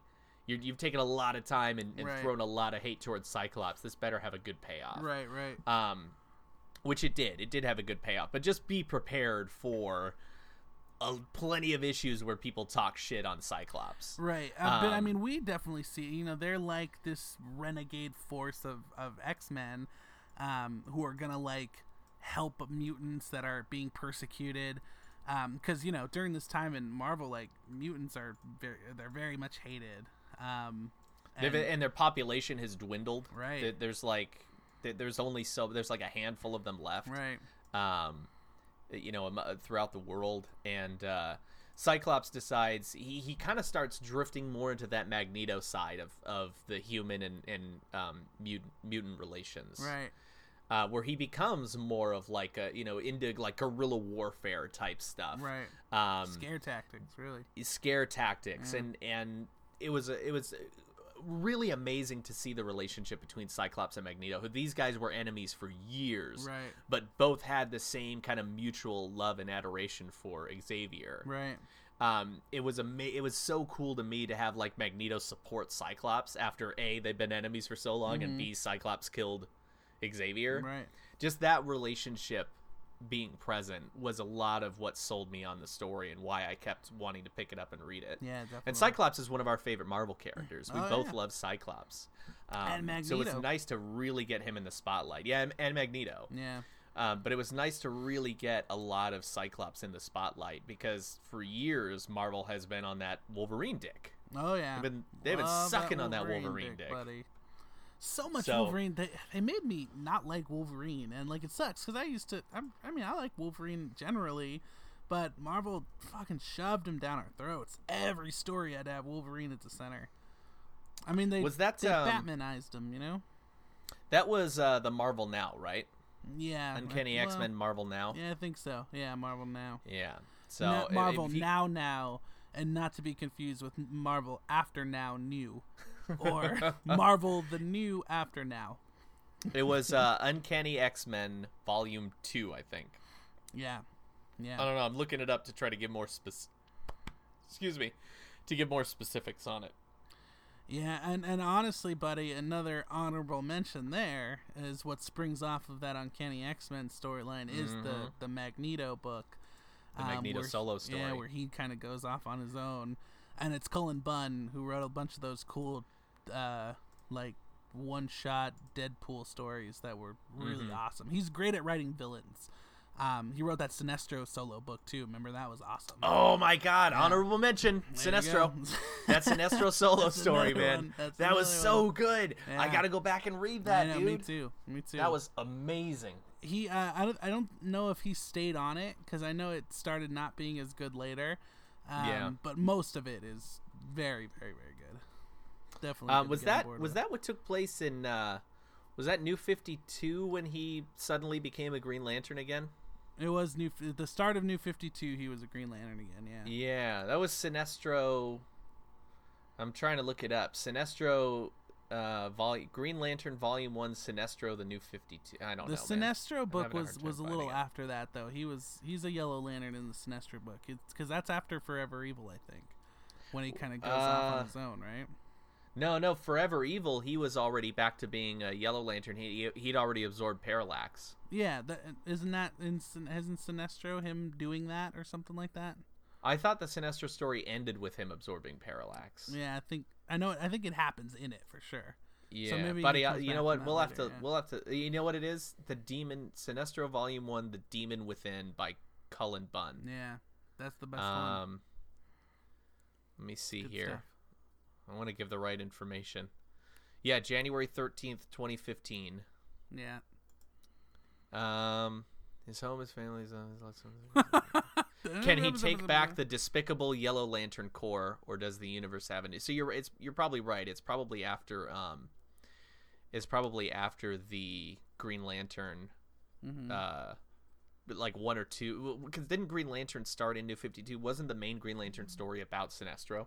Yes, because this is definitely way after that. Because this is after he goes back to being a Yellow Lantern. Okay, but and I love that when too. New 52 first started, he was in the Green Lantern proper book. It was Sinestro being Green. Buddy, Lantern I was way into reading Green Lantern proper when it was when good, New 52 man. came up because Sinestro was in it. Yeah, he was awesome. That was really such cool. a great story. I got to go back and read that. I'm putting it on the list. Another classic Jeff Johns, buddy. Dude, Jeff Johns does no wrong. Nah, he knows He does how to some shape things wrong. DC for sure. Yeah, he knows how to do some things wrong. He knows what up though. Yeah, no, he does some things. So, buddy, you were talking Magneto. I was talking solo Magneto. story. It's Cullen Bunn. That bastard Yeah. writes too many books that are good. Yeah, some of our favorite characters, some of our favorite stories tend to be villains who have a positive agenda, who have a positive goal, but a negative agenda. Right. I like that. I love that. Those are really interesting. But even Magneto's story, man. Oh, dude, remember the paperclip? Oh my god, dude, yeah. that made my skin crawl. I loved that. Yeah. Oh my god. All those men with just a paperclip. Yep. So cool. if you listeners haven't read Uncanny X-Men from Marvel Now, and then extended that on to the Magneto solo story that happened during that time, you need to get on it because it was really good. That's a good one. And while you're reading that, you should read Sinestro, the Sinestro solo why story. not? Pick that up too. Why not? And why not pick up Deadpool Kills the Marvel Universe? Another classic. Why Cullen not? Bunn book. Yeah, that was a good one. buddy, I think it's up to you now. Now you got one. This is your last final one, buddy. It's your last one, pal. I'm glad you did that one, buddy. It made me not feel so bad for staying all up on that DC dick. Good. Well, I threw out an indie in there. I mentioned them before, but there are books that I always recommend to people to read, like Nailbiter. But I wouldn't recommend it to like I said, just start off. Yeah, it's a little intense. Even you kind of thought it was a little much, right? I didn't really. It's not that I thought it was a little much. I just didn't really like it that much. Yeah, I wasn't really into book, it. buddy. There were some things I kind of liked. As the story progressed, I really started to like the character of Nailbiter. Yeah. But I kind of trailed off after a while because it started getting a little convoluted for me. So yeah, when all the other killers and stuff take like he starts like sheltering people, and it got to me. Weird. It got to that point where I was like, I don't understand everything that's going on. I'm fine not reading anymore. Yeah. Well, at least you tried it, right? That's what everyone here should be doing. But my last one, buddy, it's a real short one, and it's got Sinestro in it. It's a Green Lantern story. And buddy, it's a good one. It's what's it called? It's called Emerald Twilight, I think. And the story of Emerald Twilight is it's 4 books long, maybe 4 issues long, or maybe even 3. But basically it's a story of when Superman returns, they destroy Coast City, and Hal comes back to Coast City to find it completely. Do you mean Sinestro? No, I mean you said Superman. Yeah. It's like when Superman comes back, they find out Cyborg Superman had been impersonating him.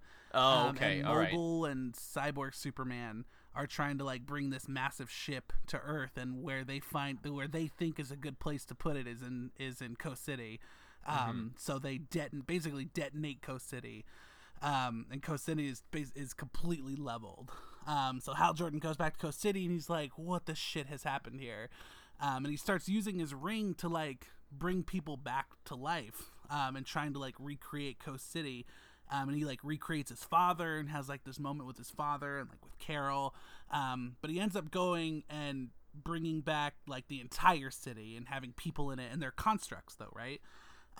So one of the Guardians shows up to him, and he's like, hey dude, like, you're not supposed to be using your ring for personal gain, and this is like personal gain if anything. And Hal fucking flips his shit, and he's like, how can these Guardians say that they're trying to protect this world, but then they don't want me to use my power to save people? It doesn't make any sense to him. So he loses it and fucking goes to Oa and just starts killing the entire Green Lantern Corps. Yeah. And he takes all of their rings. He takes the power battery. They fucking sick Sinestro on him. They let him, because Sinestro till that time had been imprisoned in the central battery, remember? Yeah. And they let him out, and I don't remember if he breaks his neck or how but he kills him. He kills Sinestro. Yeah, he does. Yeah, and he kills Kilowog, and they don't come back again until like Green Lantern Rebirth, right? So yeah, they were dead for a long time. Yeah. So this is basically the story of Hal Jordan falling from grace and becoming Parallax. And right after that leads it. Actually, that's like the first appearance of Kyle Rayner, seeing Hal Jordan flying off to Oa. And you see Kyle Rayner like thinking it's like a shooting star or something. But you know, Kyle Rayner ends up becoming the only Green Lantern after Hal wipes out the Corps. But yeah, it was just him and Ganthet left. Yeah, Ganthet gives him the last ring. Makes him what was going on with Guy at the time? I don't really remember. I remember he had his own book. He was like the Guardian or something like that. He had another name, like the Guardian or something weird like that. Wasn't he a Yellow Lantern during that time? Didn't he have not like a traditional Sinestro Corps member? But that's what it was. He had like a power ring. He had like a power ring, but it wasn't like a yellow ring, and it wasn't a lantern ring. It was. That's what I mean. And I don't remember if he called himself. It was something like.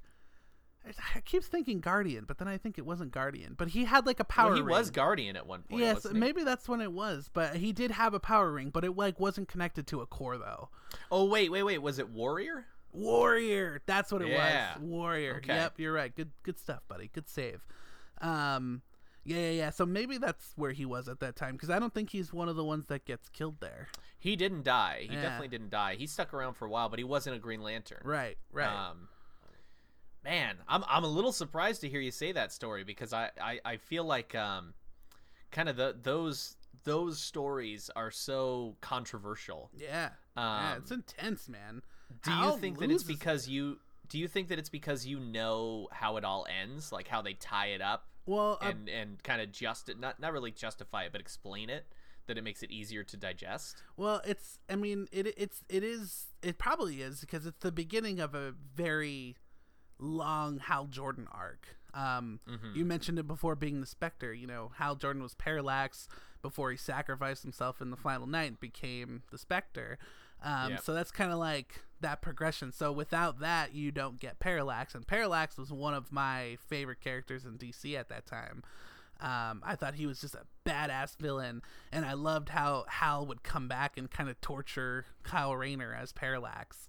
And he was kind of freaky, you know what I mean?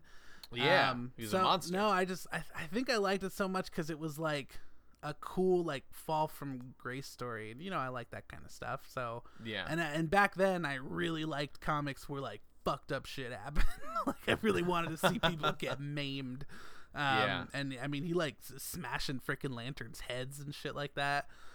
It's definitely not quintessential Green Lantern stuff to read, but it's a really cool book, and Parallax is super important in the DC universe, so to kind of see where that comes from is real important.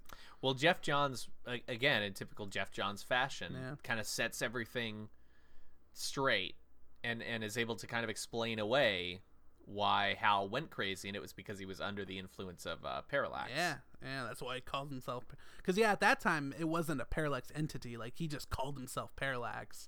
But yeah, we later find out he was under the influence of the entity, and Sinestro, like, he didn't really kill Sinestro at all, right? Like, they made him think he killed Sinestro. Yeah. So Sinestro had like tricked him somehow. I think he used his ring.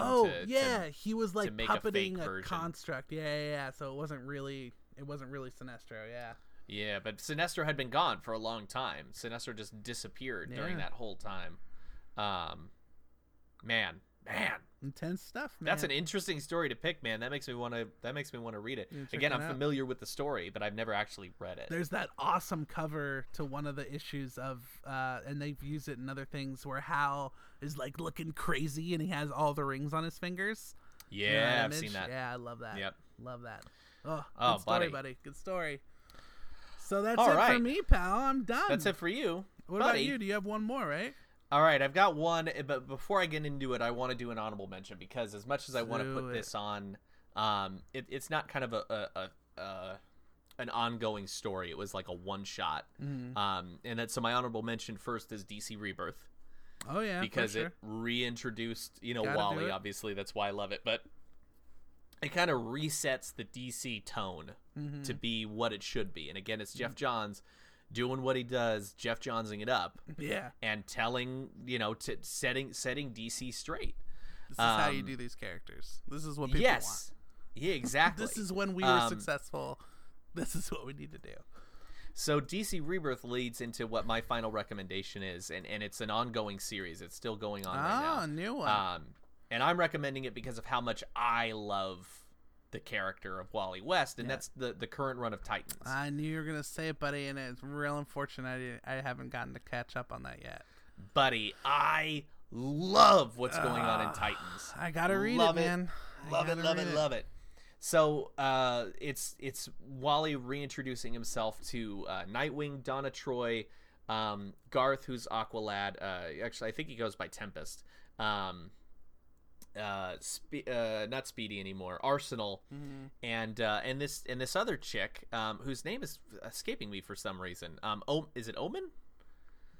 Hold on, I'm gonna double check it real quick, buddy, because now I'm spacing. Hold on, I got the books right here, buddy. You got them going, buddy. Let me just. I can hear you crumbling bags. Those sound like real life bags you're crumbling. Yeah, pal, and you know I don't normally go out and buy issues of comics. Yeah, you're not a fan of it. I'm not. Plus, I've never really lived in an area where I've had a book that was ongoing. Now you have a comic book store near you, right? Now I've got a comic book store near me. Oh man, do you love it? Do you go there all the time? Not all the time. I go there when I need to. Yeah, hold on, buddy. Hold on. Items. It's coming up here. I'm gonna get her name because it's gonna drive me crazy if I don't. Sure, it's gonna drive you nuts. Buddy, one thing I'll mention while you're finding it is how much I loved the beginning of that story. When he was going around to all of the Titans and like he'd like touch them and they would be kind of like zapped with memories of him. Yeah. And they would kind of like, even if they didn't completely remember him, they remembered that feeling of Wally. Like, man, I loved all those moments. So great. When people started remembering who this kid was, because it was so sad. Dude, that moment in Rebirth when Barry realizes it and his eyes go wide and he asks Wally? Yeah. Like, oh my god. Because he never says his name. Or Wally never says his name as Wally. So it's totally Barry remembering it himself, Barry coming up with it himself. I did double check. It is Omen. Her name's Lilith, okay. but she goes by Omen. Right. So it's them. And it's a great story with Abracadabra. The first couple of issues. Actually, they just tied that story up recently. They've God, I don't want to spoil it. Why don't you read it, Randy? I know, and you know what's a bummer is I'd hate for you to spoil it because I'm about to, like, I'm reading it. I mean, I've read 2 issues of it. I think there's like 9 now though. There are 7. Is that it? That's not bad. I think 7. So I can knock that out in a day, buddy. Trust me. Yeah, I think 7.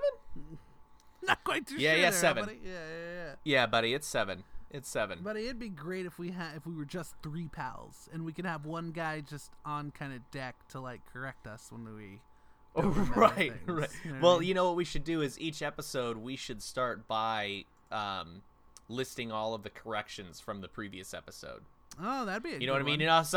Some newspapers have like the correction section. Little corrections. I like that. Yeah. Buddy, that sounds great. We'd probably spend it a good is 7. 45 minutes on that. It is 7, by the way. 7 issues. We can finally boost our show up to the 3-hour mark that we've always wanted it to be. Yeah, we love it. Which actually, I'm about done, so we can tie it up here pretty good and end around 2 hours like we always do, buddy. Just like we want them short, but they always last longer happens. than we mean to. Never happens. That's because we don't have Dave around to keep us in check. I wish we did. To be honest, you know, when we show up on Dave's podcast, which you'll hear us. I don't know if it's next week, but there was an episode we did with him that's going to be coming up on the Atomic Geekdom podcast, where we start going off the rails, and Dave very subtly just brings it right back in. And by subtle, I mean he says, all right, we need to get back on track. You guys are done. So that's our, yeah, we definitely need someone to rein it in. I think we said something like about it too. Like, this is what happens when you podcast with us. You just can't stay on topic. We take too long. Bummer. So yeah, Titans, loving the run. If you're a fan of Wally West, if you're a fan of the kind of classic Titans lineup, you know, with Dick and Donna Troy and Garth and Roy and now Lilith. But if you're a fan of like that lineup, it's so much fun. It's I'm really loving it because of all the deep Wally stuff that we get into. We get Linda, we get Abracadabra in very classic Abracadabra form. It's just amazing. It's to me, it's my favorite book that I'm reading right now. I mean, I get it the moment it's available. Right. To me. I mean, Wally is the big takeaway of Rebirth, so the book that follows him should be top priority.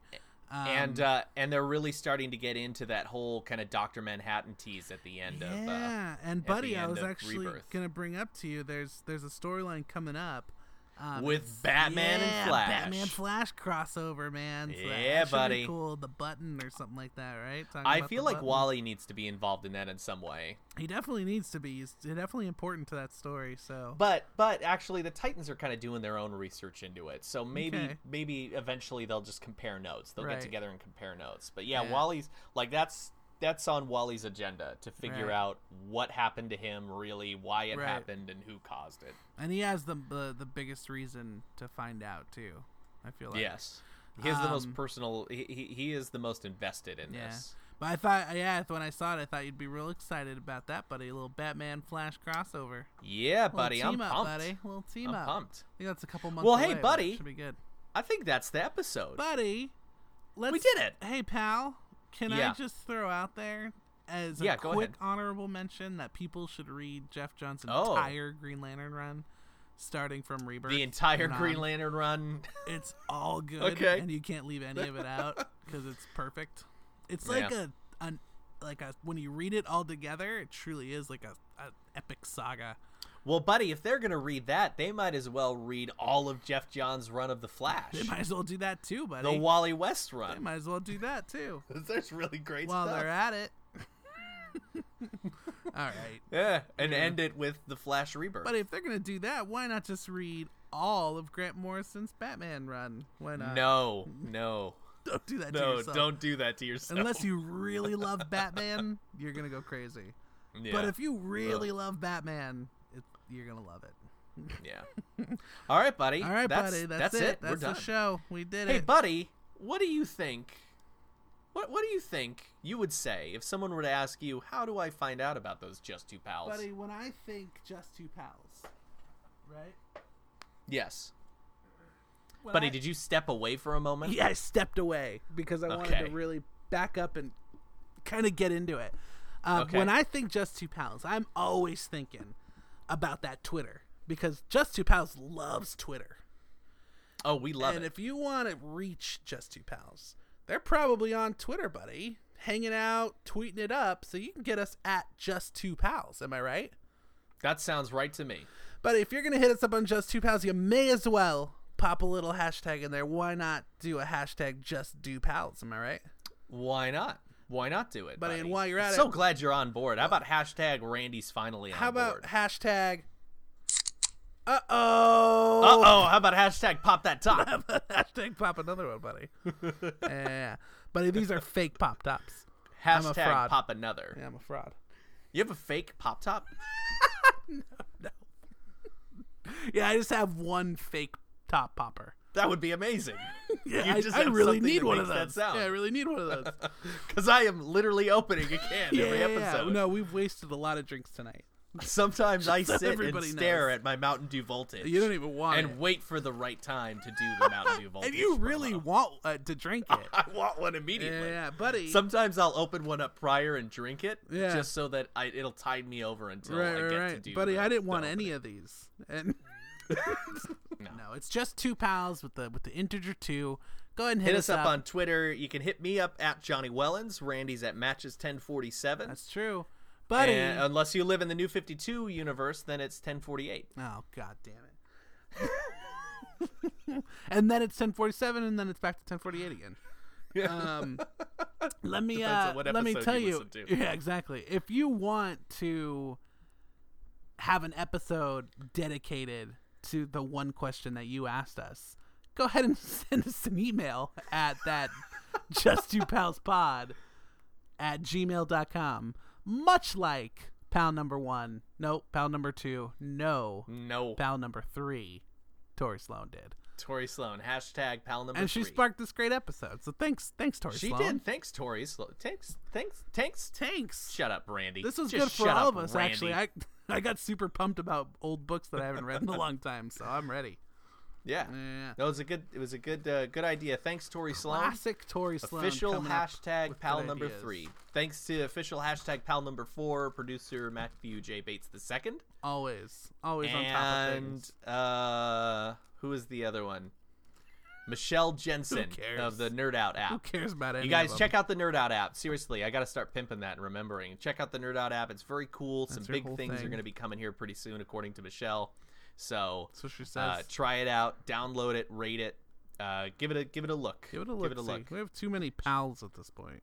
Well, we have hashtag pal number 5 with Michelle. I don't think we have a 6 yet. We do do we? have a 6. Yeah. It's Oh, Robert Anna Review Kendrick. stuff. Anna Kendrick is hashtag pal We number just 6. forgot about Robert Review stuff. He's out of the About mix. who? About Who did you just say? Robert Review stuff. He's pal number 6. Oh, hashtag pal number 6, Yeah, Robert you Review forgot, stuff. Who, by buddy. the way, he and I are good friends now. Yeah, buddy, when he finds out that you forgot about him when he hears this episode, he's not going to be happy. I'm gonna get a terrible review. definitely going to get I'm gonna get the worst review. Oh, that's going to be rough. I don't want to see that. This episode's gonna get a great review up until the end. Right up until then. Damn it. All right, buddy. Well, Anyway, that's it. buddy, that's it. What do you say? What do you say? We play him out, pal. Oh, yeah, buddy. I think it's on you. What do you say? How do we do I it? don't know what to do, pal. I don't Yeah. know what a theme is. I actually wrote a song about Atomic Geekdom. You want me to sing that? Yeah. Go ahead, pal. That'll play us out nicely. AtomicGeekdom.com. You got them two bro geeks. Oh, buddy, well done. You got them I love it. just 2 pals I and love them it. ringside All right. geeks. We're all about Okay. geeking and being numbered. Are we done? Atomic Geekdom. Yeah.